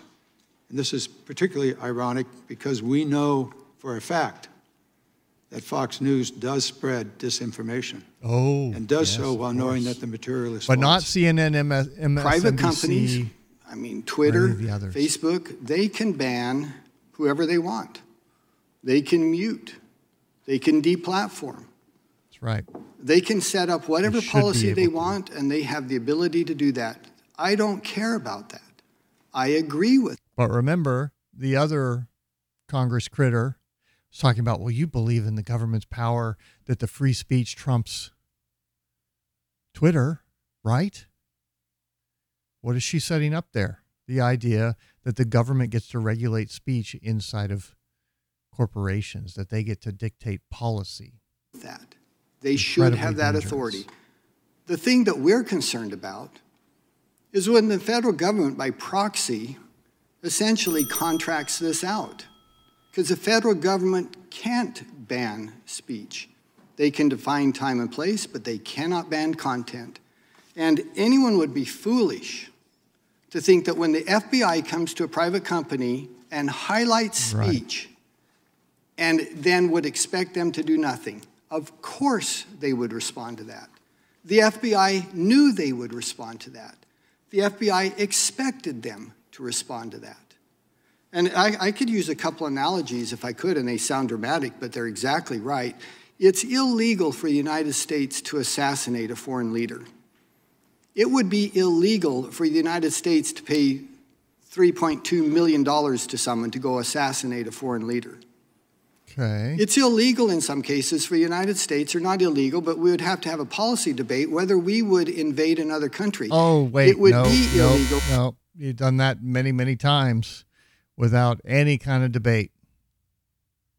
For the United States to pay a private company like the Wagner Group in Russia to go and fight their battles for them.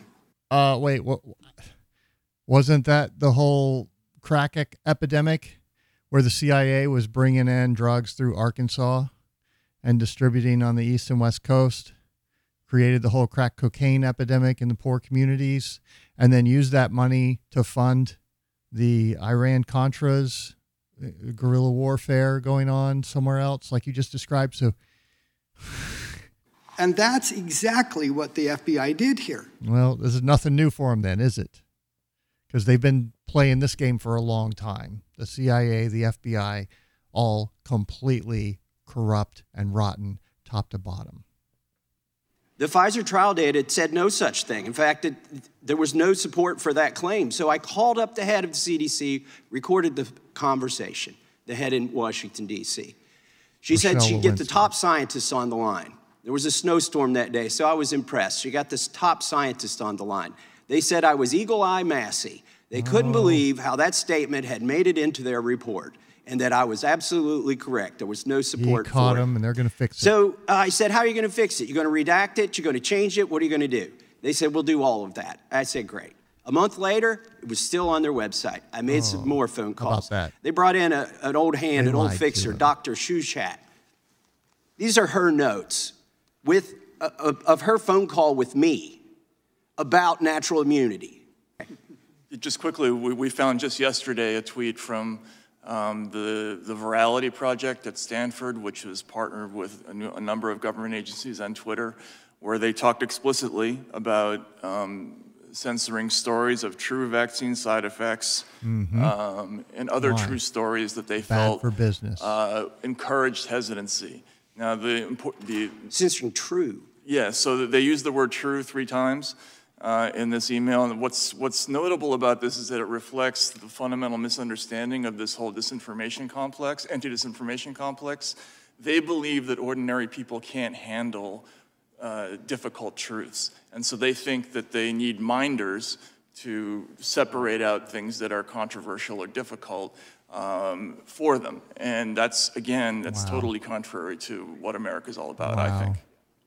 I'll just briefly add, this is very disturbing because what they're doing when they're putting these labels on there is they're actually also trying to discredit you.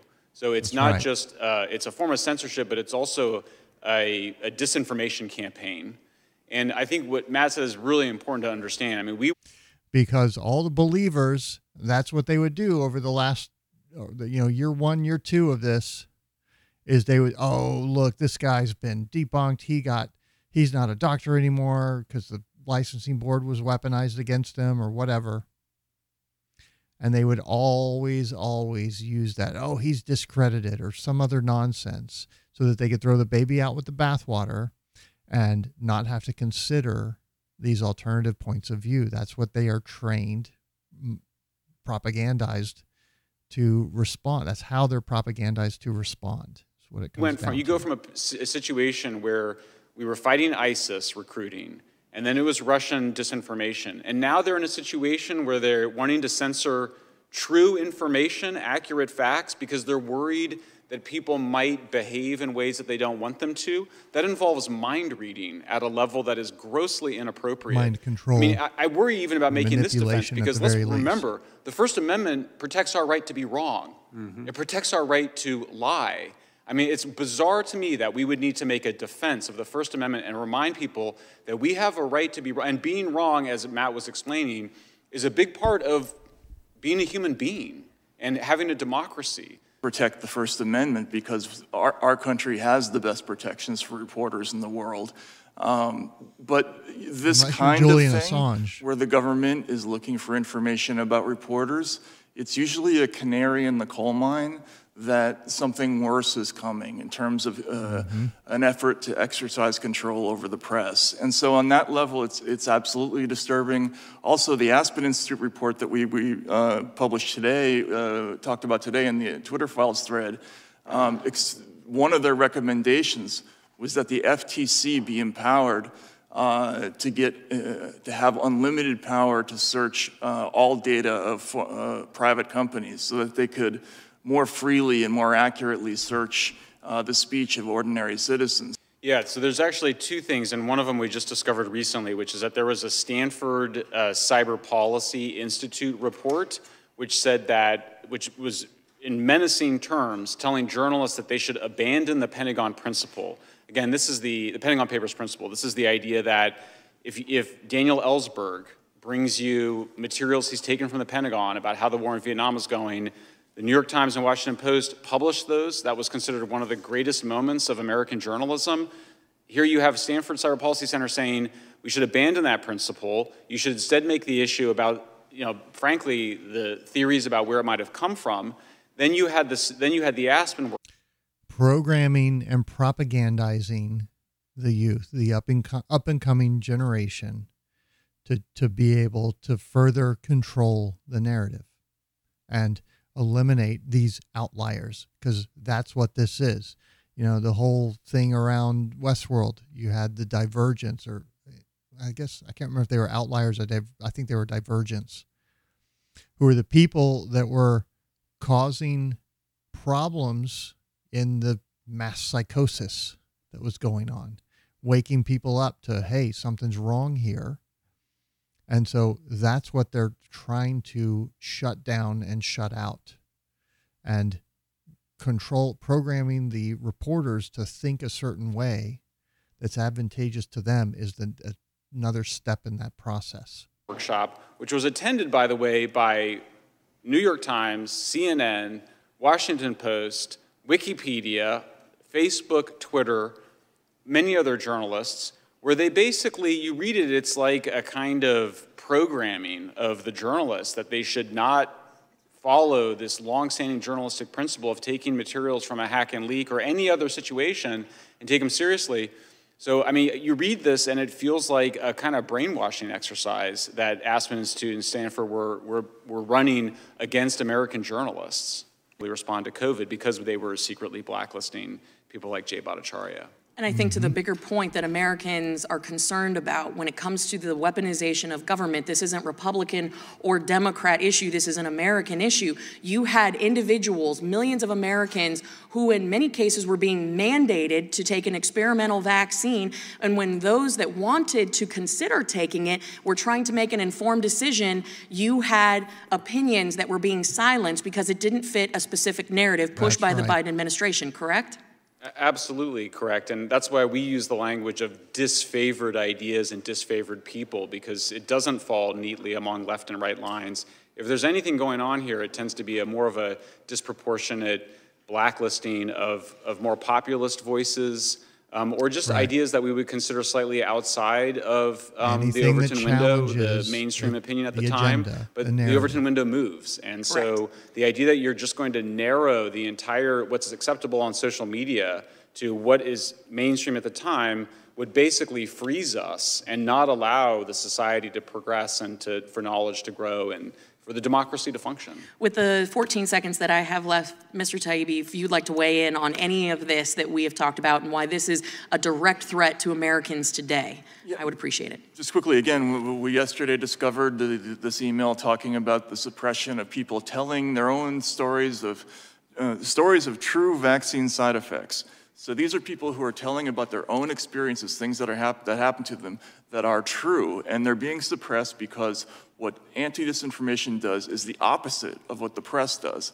They are aiming for what the narrative is, and they already know in advance what they're looking for, whereas a journalist goes into a story, does not know what. Like, give me different ways heart attacks. Strange and unusual ways heart attacks can be triggered. That's why we're seeing all those stories, folks. The truth is, we often find that the thing we expect to find turns out to be completely different. They know in advance what they're looking for, and that's why this is so dangerous. My time is Okay, so it's coming out, but what's going to come out, we already know. It's not like this is a big secret here. It was the DOD, DARPA, the whole Project Defuse that a number of people have been working on to uncover all of the components that went into this SARS-CoV-2 virus. Barrick, who played a role, Dazik from EcoHealth, who was actually the one that went over to investigate the origins of COVID-19. And guess what he did? He hired his Facebook fact checker buddies, took them over there, told them, we need to really focus on a zoonosis theory and don't need to look at this whole lab leak theory. Let's just not even consider that. And guess what they figured out, what they concluded? And then that became fact. That became the narrative, and anybody who challenged the narrative got silenced. So, it went on and on. Are these people ever going to do anything about it? I don't think so. I don't think you should have too much faith in them either, because I don't see that happening. Of course, you do want to be careful. Like, here's somebody that probably, Mississippi man going to prison for threatening CDC and Fauci over COVID vaccine. He said he left voicemails for director Rochelle Lewinsky that were, quote, threatening in nature. Now, what did he say? Were they actually threatening, or is it something that they're able to twist into? Because, look at the way they've behaved. They're literally murdering people and lying about it to ring the cash register and line their pockets. You think they're not going to twist the facts when it comes to you? So, yeah, think, guys. Think. Be smart about this stuff. All right. Let's go on to the whole banking sector here. I want to start right here with a thread from Chainlink God, who is, I'm smiling because we've gotten into it a few times over Chainlink, have a slight difference of opinion on it. But he has put together, I think, an absolutely excellent timeline of events in crypto that kind of contributed to what's happening now with the banking sector. And so I want to read this to you. I really enjoyed it. First, he says, Terra US dollar collapsed, a massive Ponzi scheme where investors were promised 20% APR on their US dollars, 20 billion in UST and 40 billion in Luna was wiped out. You remember the founder was cashing out and so forth. This caused the largest crypto hedge fund to go insolvent due to excess leverage that 3AC had, which was $3 billion in assets under management that were wiped out. 3AC had borrowed money from all the largest crypto lenders, each of who went insolvent after bank runs inevitably occurred, causing a market-wide credit crunch. Celsius, $12 billion under management, $1.2 billion deficit. Voyager had $1.6 under management and $670 million default. BlockFi had $3.9 billion under management with $400 million in revolving credit. Voyager and BlockFi were bailed out by FTX Alameda, but turns out they were a complete fraud too. That's the same Sam Bankman-Fried.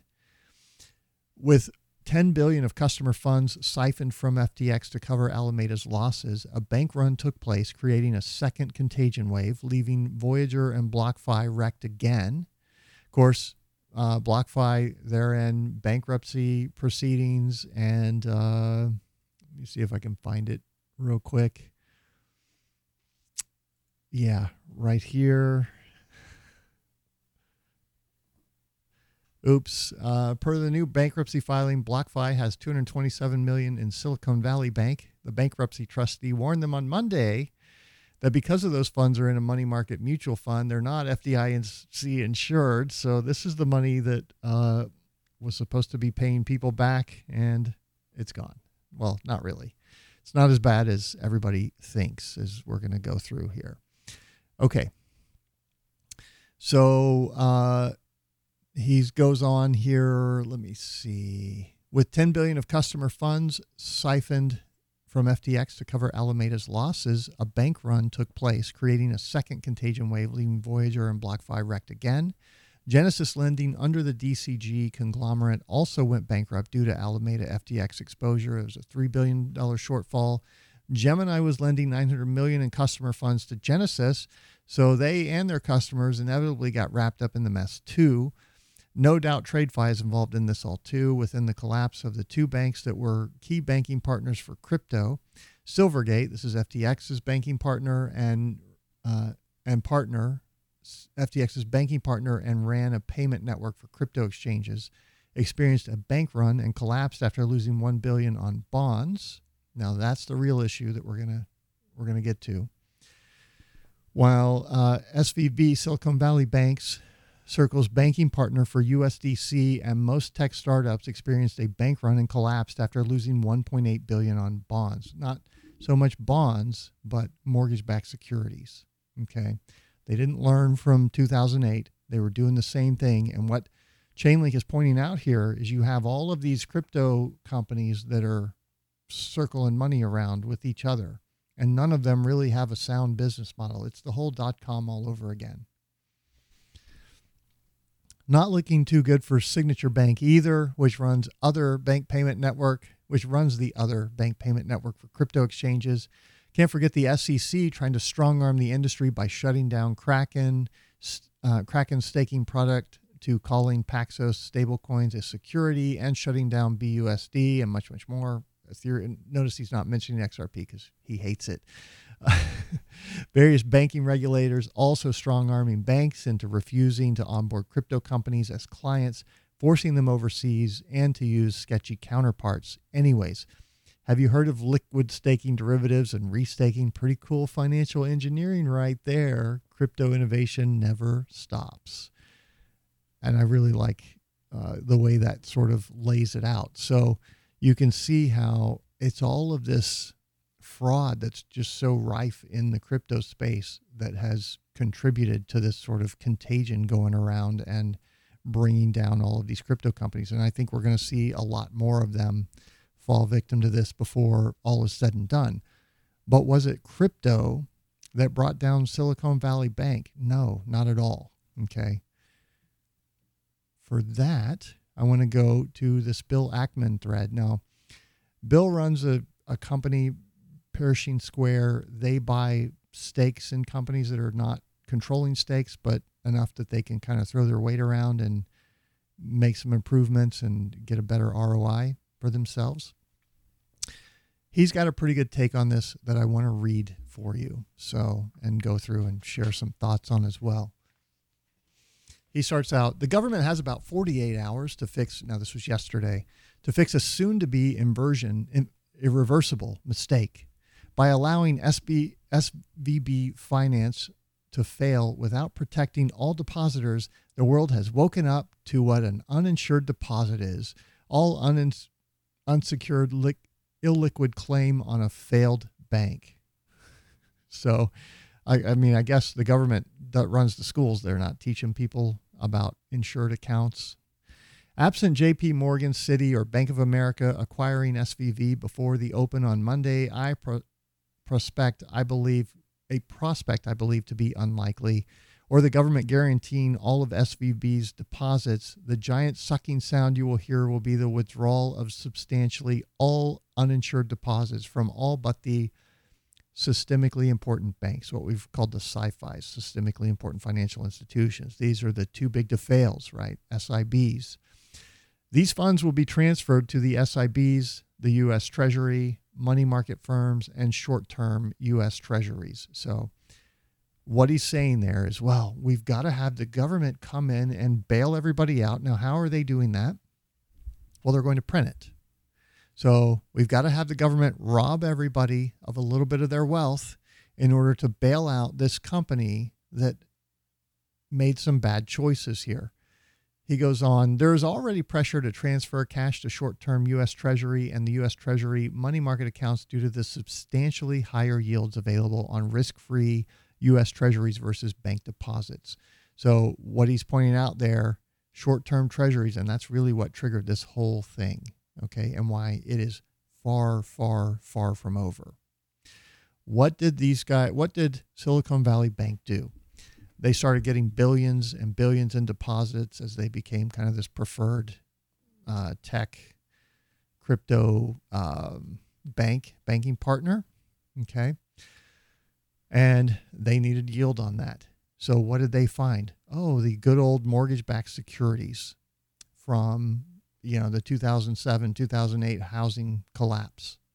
So they put billions of dollars into those, earning, I think, 1.5%.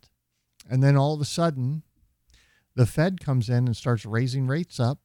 And now the long-term treasuries and this 1.5% on these MBSs, mortgage-backed securities, which, again, that's that Jenga tower of dog shit where they layer in all these crap loans with a few good ones and then get the rigged rating agencies to give it AAA, even though it's not anywhere close to AAA, but doesn't matter because everybody doing it is getting rich.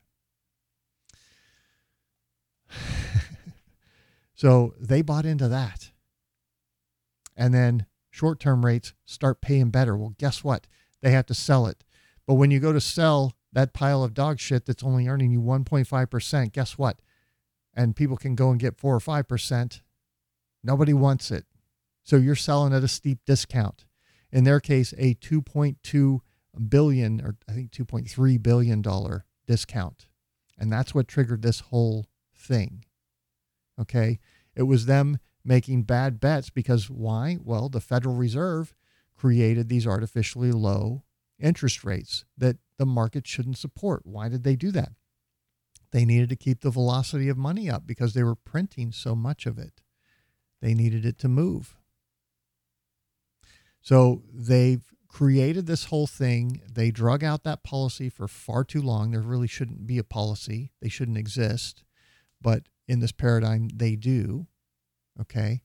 And this was inevitable. In fact, I think I've got a quote from Peter Schiff where he's saying exactly that. He's been talking about this happening for a long time because it's predictable that this could bring it down. That when they have to raise those rates, you end up with a better situation with short-term debt than the longer-term stuff that should be paying better. And like I said, they're not the only bank involved in this. Well, that's what this is right here. This just came out. U.S. banks have over $620 billion in unrealized losses, according to the FDIC. So what does that mean? Well, Silicon Valley Bank, they're not the only one that put their money in these mortgage-backed securities. And it's over $500 billion across all the banks that they have losses that they haven't recorded on the books because they're still recording their bonds as, well, they're worth this much when the reality is they're worth $620 billion less than they think that they are. And it could be even more than that. And they're going to be forced to liquidate just like Silicon Valley as time goes on. And what Bill's pointing out back here is the whole issue with the systemically important banks, the SIBs or the sci-fis. They're the ones that are going to be protected while everybody else dries up. And so they are going to enact a policy that will drive further centralization and an even bigger crash. Because this is, like I get where Bill's coming from, but at the same time, this is kicking the can. What he's advocating here is kicking the can down the road. And we've got to stop. It just keeps getting worse. Okay, these withdrawals will drain liquidity. He's talking about leaving the small banks, going to the big banks. Will drain liquidity from community, regional, and other banks that begin the destruction of these important institutions. Now think about the context that all of this is happening in, because there's this company, blockchain company, that has this product that takes all of these small regional community credit union banks and so forth and plugs them into the global financial system in a way that gives them equal footing with JP Morgan Chase, but without the extra 100,000 in headcount that runs JP Morgan Chase's system. So what do you think they're going to do? That system's coming. They can't delay it. They can't stop it. But now all of a sudden, the dominoes start falling and the government starts moving in a way that is going to wipe all of these people out. Do you think that this is really an accident? Or is this by design? Is this to shut out the competition, wipe them off the map, so that they can keep us enslaved with their systems of control, with their hierarchy, with their extra costs? The increased demand for short-term U.S. Treasury will drive short rates lower, complicating the Federal Reserve's efforts to raise rates to slow the economy. So, what the Fed has to do is raise rates. I mean, we're talking, they're, I don't know what now, 3 or 4% something. We're talking 14, 15 plus %, if not higher, maybe 20% is where it needs to be. But, well, they're going to have to back off of that because it won't be sustainable, because they will crash the banking system if they keep going. They are between a rock and a hard place, and it's like raise interest rates, we crash the banking system, destroy the economy, lower interest rates, hyperinflation subsumes the dollar, and it's game over. And the time that they can ping back from one to the other is shortening and shortening. That's the situation that we're in. I hope you understand the significance and the magnitude of it. Okay. Already thousands of the fastest growing, most innovative venture-backed companies in the U.S. will begin to fail to make payroll next week. Now, there's news about this. They're doing a 50%. Everybody at Silicon Valley Bank is getting 50% of their money that they had in their accounts credited back to them. And then they're going to settle up the remainder. I don't know if it's 20%. I don't know if it's 80%, what they're going to get or the remaining 20 or 40%, something like that. Wires were going through right up until the cutoff point that the FEC or the FDIC stated. So, everything seems to be going. You've got bank employees that are still working and helping customers, trying to sort of navigate what's going on, even though they don't really know themselves. So it's not looking terrible. And the shortfall, I think, is manageable. So there's a lot of rumors now as far as what's happening behind the scenes. But, of course, they're scrambling just like they did in 2007. And they're hoping to emerge out of this with a buyer. Yeah. And this is what's so interesting as well, right? Is I think crypto gives us all of these mirrors to what's going to happen to the dollar, right? When all of this went down, Tether, the price spiked to like $1.04, $1.07. I can't remember exactly what it was. Meanwhile, USDC, the one that actually has bank accounts and cash in reserve, everybody fled that one and moved over to Tether and paid a premium for it. Of course, I guess for some reason they think Tether's better despite not really having bank accounts and reserves and engaged in criminal enterprise and so forth. But that's fine. Let's not talk about that. Okay.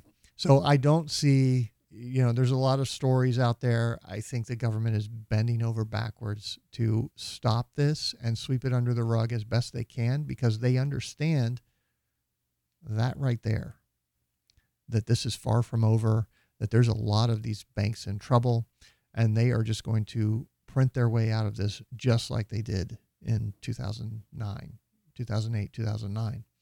Okay. Had the government stepped in on Friday to guarantee SVB's deposits in exchange for penny warrants, which would have wiped out the substantial majority of its equity value, this could have been avoided, and SVB's 40-year franchise value could have been preserved and transferred to a new owner in exchange for an equity injection, free money, right? We would have been open to participating. This approach would have minimized the risk of any government losses and created the potential for substantial profits from the rescue. Instead, I think it is now unlikely any buyer will emerge to acquire the failed bank. The government's approach has guaranteed that more risk will be concentrated in the SIBs at the expense of the other banks, which itself creates more systemic risk because it's further centralizing the system. And they are going to gut this sector that's about to be on a level playing field with the big banks, but not have all the overhead. Do you see what's going on? And all of this, of course, this is why I did all three of these. All of this is happening in the background. They're trying to implement this censorship regime that defines what's the allowable truth based on whatever narrative they want to push. At the same time, all of the truth is coming out about these COVID injections and the deaths that they're causing. And now all of a sudden the banks are going to crash. I'm sure and take out the competition before we have to migrate to a new system of a level playing field. Wow. Yeah. Okay. The government, creates more risk. So for those who make the case that depositors be damned, as it would create moral hazard to save them, consider the feasibility of a world where each depositor must do their own credit assessment of the bank they choose to bank with. Yeah, Bill, I can imagine that. It's called cryptocurrency, or I am the bank and I don't need them. I don't need any of this. This problem is solved. What we need to do is adopt it and get away from it, but you don't want to do that. You want to kick the can down the road and keep this monstrous system that supports endless war, censorship regimes, and a financial prison that they're building all around us with the $600 transactions and KYC AML requirements that are constantly being ratcheted up. So you always have to jump through more hoops, like the email from Uphold. Do you know this person? What does that have to do with my identity? Fuck off, Uphold. I think they closed my account. I guess they're going to keep my crypto. I don't know. Yeah. They're not stopping, folks. There is no get the right people in here to fix this. Do you see the magnitude of the problem? Do you see how far gone we already are? Do you see what they're planning here to bring all of this down while they ramp in their new system that is a total control paradigm that's going to enslave you and your children and their children into this dystopian nightmare of right think and wrong think? That's where this goes. But, it would be hard if depositors had to consider the feasibility of a world where each depositor must do their own credit assessment of the bank. Maybe we just fuck the banks. Maybe we decentralize banking and become our own banks. What do you think about that? SVB's senior management made a basic mistake. They invested in short-term deposits and long-term fixed-rate assets. Therefore, short-term rates went up and the bank run ensued. Senior management screwed up and they should lose their jobs. The FDIC, Gov, and OCC also screwed up. It is their job to monitor our banking system for risks, and SVB should have been high on their watch list with more than $200 billion of assets and $170 billion of deposits from business borrows in effectively the same industry. The FDIC, and of course, firing the executives, firing the head of the FDIC, that doesn't fix this. It's a failed system. The government's failing at accountability too, just like everything else they try and do.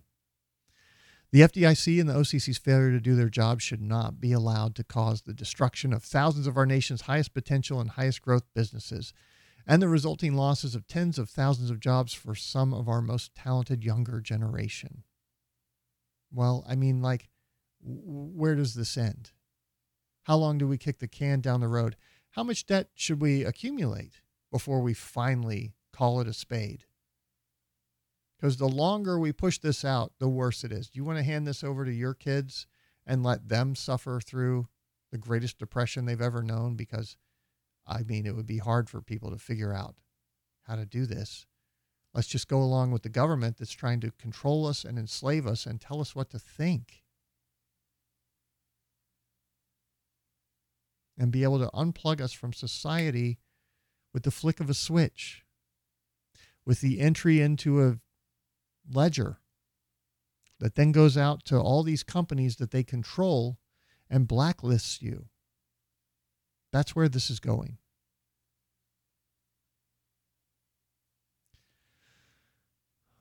This administration is particularly opposed to concentrations of power. Ironically, its approach to SVB's failure guarantees duopolistic banking risk concentration in a handful of SIBs. Chase, JP Morgan, Bank of America, Wells Fargo, Citi. Everybody else get bent. We don't need you.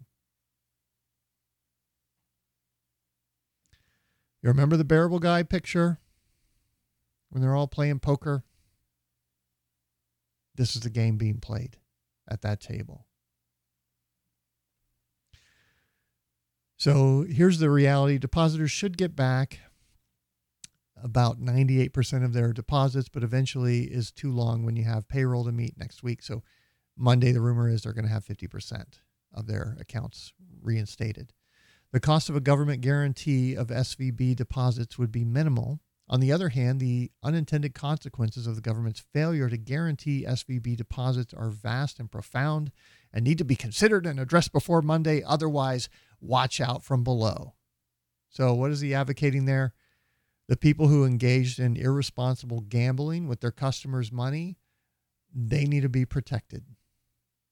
And they love, here's another commentator pointing out, Brian Sullivan of CNBC. He wants to point out here, this will not be a bailout like 2008. The talk is backstopping the depositors, not the shareholders of the stock. Well, guess who you're backstopping? The fucking criminals who made the bad bets in the first place and lost, who took the customers' funds, gambled with them and lost. How is that different from what FTX did? If anything happens, it would be backstopping the people and the companies who had their money in SVB, not rescuing the stock or execs who paid themselves millions. I mean, sure, they'll keep their job and they no longer have to figure out how to come up with that $2 billion because it's just been stolen from all of the existing dollar holders when they printed those up to deposit them in the account. And I mean, they can just keep printing money forever, right? SIVB execs need to answer questions for why they held such long-term bonds as rates soared and no chief risk officer for months. Well, I mean, the government regulates them, but depositors are a different story. See, we need to take care of the depositors. And of course, in doing that, guess what? You're taking care of the criminals who created the problem. You're backstopping them too.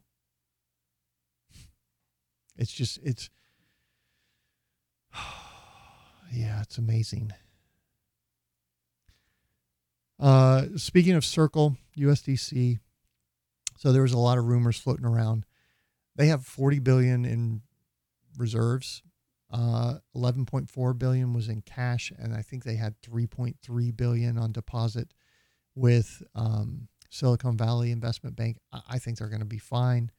Ripple has come out and said they have money in Silicon Valley Bank, but it's not the majority, so less than 40% of their cash reserves, which is $1 billion. Last time I looked, it's probably maybe a little less now. So that could be pretty significant. I mean, they were going to give a statement on what they lost like 2 hours ago, but they haven't given that. Wonder why. But everything's fine, folks, because Circle, they've got money held in all these banks like Silvergate, which is dead, Silicon Valley, which is dead, and Signature, which is next in line, but going all the way up to BNYM, or New York Bank Mellon, Bank of New York Mellon, sorry, which is a pretty big bank. So, and they've got a few others there as well. Yeah, I think they're going to be fine, but the rest of the industry, it's not Circle, it's not crypto that caused any of this. It's the Fed's policy of 0% interest rates of easy money that went on far too long, that they shouldn't be allowed to manipulate, that's creating this problem. And what else drives it? You know, you had, let me see here. Lauren Boebert here. Absolutely, positively no bank bailouts. Taxpayers have zero responsibility to bail out irresponsible banks. Lauren, what responsibility do people who run the government have to not spend the money? A video that I posted, this was back in 2007, okay? And it was a Ron Paul sine wave meetup that I did in the Dallas area years ago. And somebody there had a sign that said, U.S. debt, national debt, $10 trillion. And it was, you know, really long signs, like 4 poster boards put together to get all the zeros on there. Yeah, here it is right here.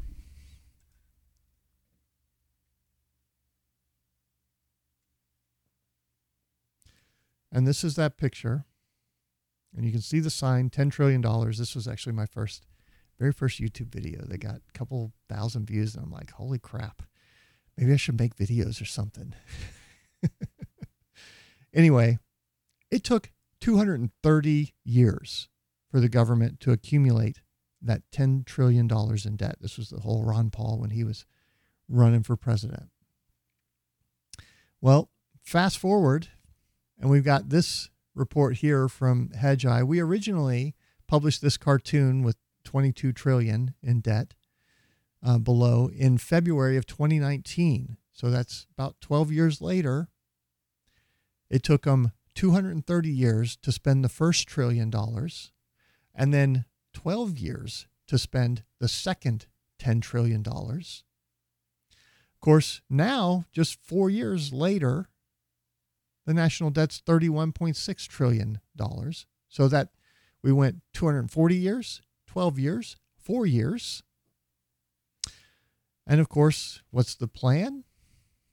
Oh, right here. U.S. on track to add $19 trillion in new debt over 10 years, which means it's probably going to be $25 to $30 trillion over 10 years because, well, I mean, emergencies, right? And when the politicians can only justify spending money that they get to dole out to their friends, well, turns out they're very good at finding emergencies that need immediate attention. And by attention, I mean your wealth, because they're just going to print it up and take it. And this will never end. This cycle will keep collapsing until the money becomes so abundant that it's worthless. This is the end game. They know they're in it. This is why they're letting the banking system collapse. Okay? They will not contain this. They will kick it down the road and make sure everything looks okay for a while, but it's going to fall apart because, like I said, they're in between that rock and the hard place of they should be raising interest rates, which will crash the economy, but they're not going to raise interest rates, which will trigger hyperinflation, as they are adding tens of trillions of dollars in new money, flooding the marketplace, competing for a decreasing supply of goods and services. Why? Well, it goes back to COVID. We've got 560,000 dead, excess deaths, working age people, a lot of them. So everything is continuing to grind down to a slow halt. And, it's not going to stop. These people don't have the answer. They can't fix this problem because they don't even want to acknowledge it. They don't want to acknowledge that they're responsible for more debt than is possible to pay back. And that's the situation that we're in. They didn't fix 2008, as Gerald Celente says. They just papered over it.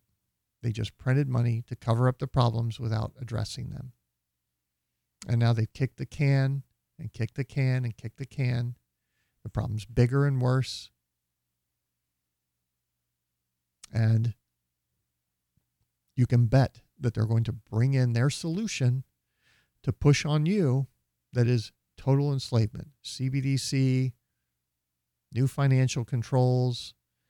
Let's do away with cash. So you have a credit at the company store, and they can turn you off, silence you, deplatform you through their automated systems whenever they please, while everybody around you is programmed with right think. They are going to be programmed to believe that you are crazy for questioning any of this, and you're a danger to our democracy. Isn't that what they say over and over? Isn't that their new mantra? It's a danger to democracy. So that's where it's going. Fun, huh? Oh, yeah. And, let me see if there's, yeah. Okay, let me go to here. There's some good news coming out of the Biden administration. They had 3 minority, first time in the office women in the Biden administration. That apparently counts for a lot. And one of them is Cecilia Rose. She is the economic advisor to Biden. She is going to navigate us out of this crisis. We're going to be able to count on her. She's just been put in the job. Let's see what she had to say, shall we? What we can see is that until we get the pandemic under control, the economy is going to struggle. So we need to ensure that we help the households, the businesses, the state and local governments. That you crippled with all these lockdowns and mandates. So you created the problem and now you need to help them. But, didn't help them all, did you? You did this plan that ran out of money and only helps the ones that were really good at filling out the paperwork. and a bunch of criminals who just defrauded the system that are trying to get through this pandemic. We need to make sure that we minimize the harm to individuals, businesses, and states. The president-elect we recognize that the package that Congress passed is really important to help us get to the next stage in this crisis, but it's just a down payment. Know that we're going to need another $20 trillion over the next 10 years, and by 20 we mean 30. Individuals are still going to need additional support because we know that the unemployment rate is still likely to be elevated. Maybe a universal basic income. Huh? How about that? States are struggling we can see with the vaccine rollout in terms of our first responders and our health response. And then we need to get teachers back into schools. This report showed that state and local governments lost about 50,000 jobs, and that educators, our teachers, those that support our schools, we had losses of 20,000. Right. So in order for women in particular to get back to work, we know that children have to get back to school. So the president-elect will be putting together a package that will address these various concerns to help us all get to the other side of this pandemic. It's going really swimmingly too. Great job. So there's your new economic advisor who is going to bravely navigate these troubled waters. We are in good hands because she is the first Black woman in that position. And if that doesn't qualify her to navigate this crisis, I don't know what would. I mean, maybe if she were trans as well, and non-binary, then we'd really have something, but hopefully we can get by with just like the first Black woman in the job. It'll be fine. All right. That's it. That's what I wanted to cover. This has been a long one. All right. I'm going to talk about food sources because this is an important thing to understand. And we don't want to listen to that. Sorry, guys. Part of this whole thing, this is why for years I've been telling you guys, get physical silver, have it in your possession, have cash, buy and hold crypto off the exchanges, because this whole system runs the risk of structurally collapsing under its own weight. And part of that means disruption in supply chains, disruption in food sources, on and on. All right. And even if you have, like we have chickens out at the farm and eggs and, can turn those into meat real easy. But what happens if the grain production gets disrupted and then you can't feed the chickens? And then how are you homesteading? So it's going to be very difficult. And I think a lot of, like, I've also worked farmers markets. I raised chickens, 500 batches of 500 at a time, multiple times a year, and sold them at the Dallas Farmers Market. I know some of the local farmers, and they don't have produce year round like the grocery store does. It just doesn't happen. At least that's here in Texas. It gets too hot in the summer and a little bit too cold in the winter. I mean, of course you can do greenhouses and so forth, but we're going to see massive, major disruptions. And so, like, one of the strategies is long-term food storage, to be able to ride this thing out until society sort of finds its way again and is able to come out the other side, because we're heading into a massive, massive storm here that's going to be far worse than anything that happened in 2007, 2008. They won't be able to just keep printing the money to fix this. This whole system is going to come down on its head.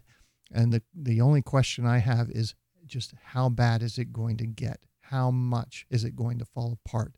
How much is going to cease to function, cease to exist? Because, yeah, we have dollar death. We have hyperinflation on the horizon.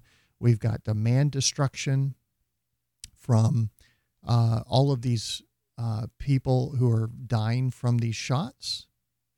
And then we've got, like money printing out the wazoo. And we're also going to have a lot of people scrambling for cash. I talked about the waves coming in, the tide comes in, leaves a bunch of crap on the beach, goes back out, and you go through and pick through, like, when Hertz had to liquidate its rental fleet during COVID. That was the time frame my mom went and bought a new car and got a great deal on it. And then what happened? Cars got real expensive. Well, guess what? All of those consumer products and stuff that people don't have to have, they're about to get real cheap. Just like those mortgage-backed securities that the Silicon Valley Investment Bank needed to liquidate in order to cover the bank run that was triggered based on, sounds like the rumors spreading around on Twitter, which were true. They were not solvent and they were incurring losses. And there's another 600 billion of those losses floating around in the U.S. banks. And the situation is probably the same all over the world. This is going to be global because countries all over injected their people with this shit, with this poison.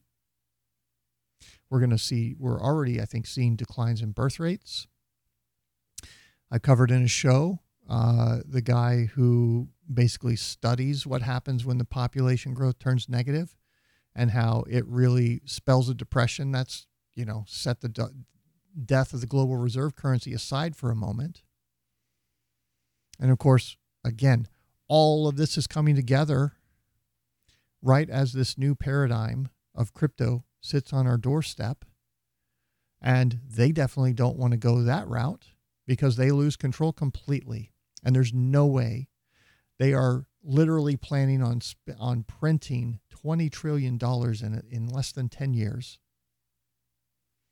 You think they're going to ever be able to survive on Bitcoin? Come on, folks. All right. That's it. I'm going to wrap us up there. Thank you guys for joining this show. Yeah, prepare. I mean, those of you that have been listening, you've already bought silver, probably some silver shot, which is going to be, I think, great, potentially. You've got some cash, not in the bank. That's the key. And you've got some supplies because it's all going to be up in the air. You've heard all the stories about people not being able to pay their paychecks, pay their employees. That's going to create massive disruptions when this other 680 billion, whatever it is, has to be liquidated. And all of these other banks that are also facing fleeing deposits because of Fed policy. And the Fed, they're powerless to do anything else because they are trapped between a rock and a hard place with no easy way out. And so we have to go through the pain, through the destruction, and come out the other side working to build, hopefully, a better, freer, more decentralized society. So there you go. I'm Sam I Am. Thanks, everybody. We'll catch y'all next broadcast. Can't see what's happening by now, then you're blind. They said it was to save lives, yeah, that was a lie. The writing's on the wall, man, can't you see the signs? Now they come in for the children, they just crossed the line. They said just give it time, only 3 weeks and it will all be fine. They want you tuned in to that TV every night, so that they can implant fear deeply in your mind. Now in order to defeat them, yo, we need to unite. The ministry of truth has taken over, there's a reason that they chose Corona. Yeah, Corona means crown, work it out, man, it's all symbolism from the beginning. They told ya, a virus to the mind, infecting your thoughts, but enough is enough. Now we're saying no more. We see the Trojan horse at the door. This is war, we can't ignore the call. Big brother's gonna fall, yeah, we gotta light the torch for humanity. Cause 1984 wasn't fantasy. George Orwell was warning what the plan would be. Now you can see it all in their strategy. Yeah, they wanna call us conspiracy theorists, but right now we're the ones that are seeing the clearest. This is social engineering. How many alarm bells have to ring before people start to hear them? Serious. Can't you see this is deliberate? They hand out sanitizers and masks, but not vitamins. McDonald's stayed open, same time the gyms didn't. The only pandemic is cognitive dissonance. Yeah, this is totalitarian. People are waking up, so they need to keep scaring them, declaring new waves and new variants. They got tricks up their sleeves, so we gotta be prepared so good. for them. They choose what the facts are with their propaganda. We know what their plans are, so they won't get that far, nah. You don't have to be Pythagoras to see that this ain't adding up. How much until you've had enough? Right now it's the last straw. Yeah, they're slowly bringing in their passports. It's been leading to this from the start. Time to look into your heart now and choose what you stand for. It's the dehumanization of the nation, erasing the basic foundations of human relations. The emergence of apartheid, creating segregation. That's the road that they're paving. Cause if you're not jabbed, then it's you that they're blaming. It's you that is dangerous. Mass manipulation, coercing you to get penetrated. What's the difference between that and a rapist?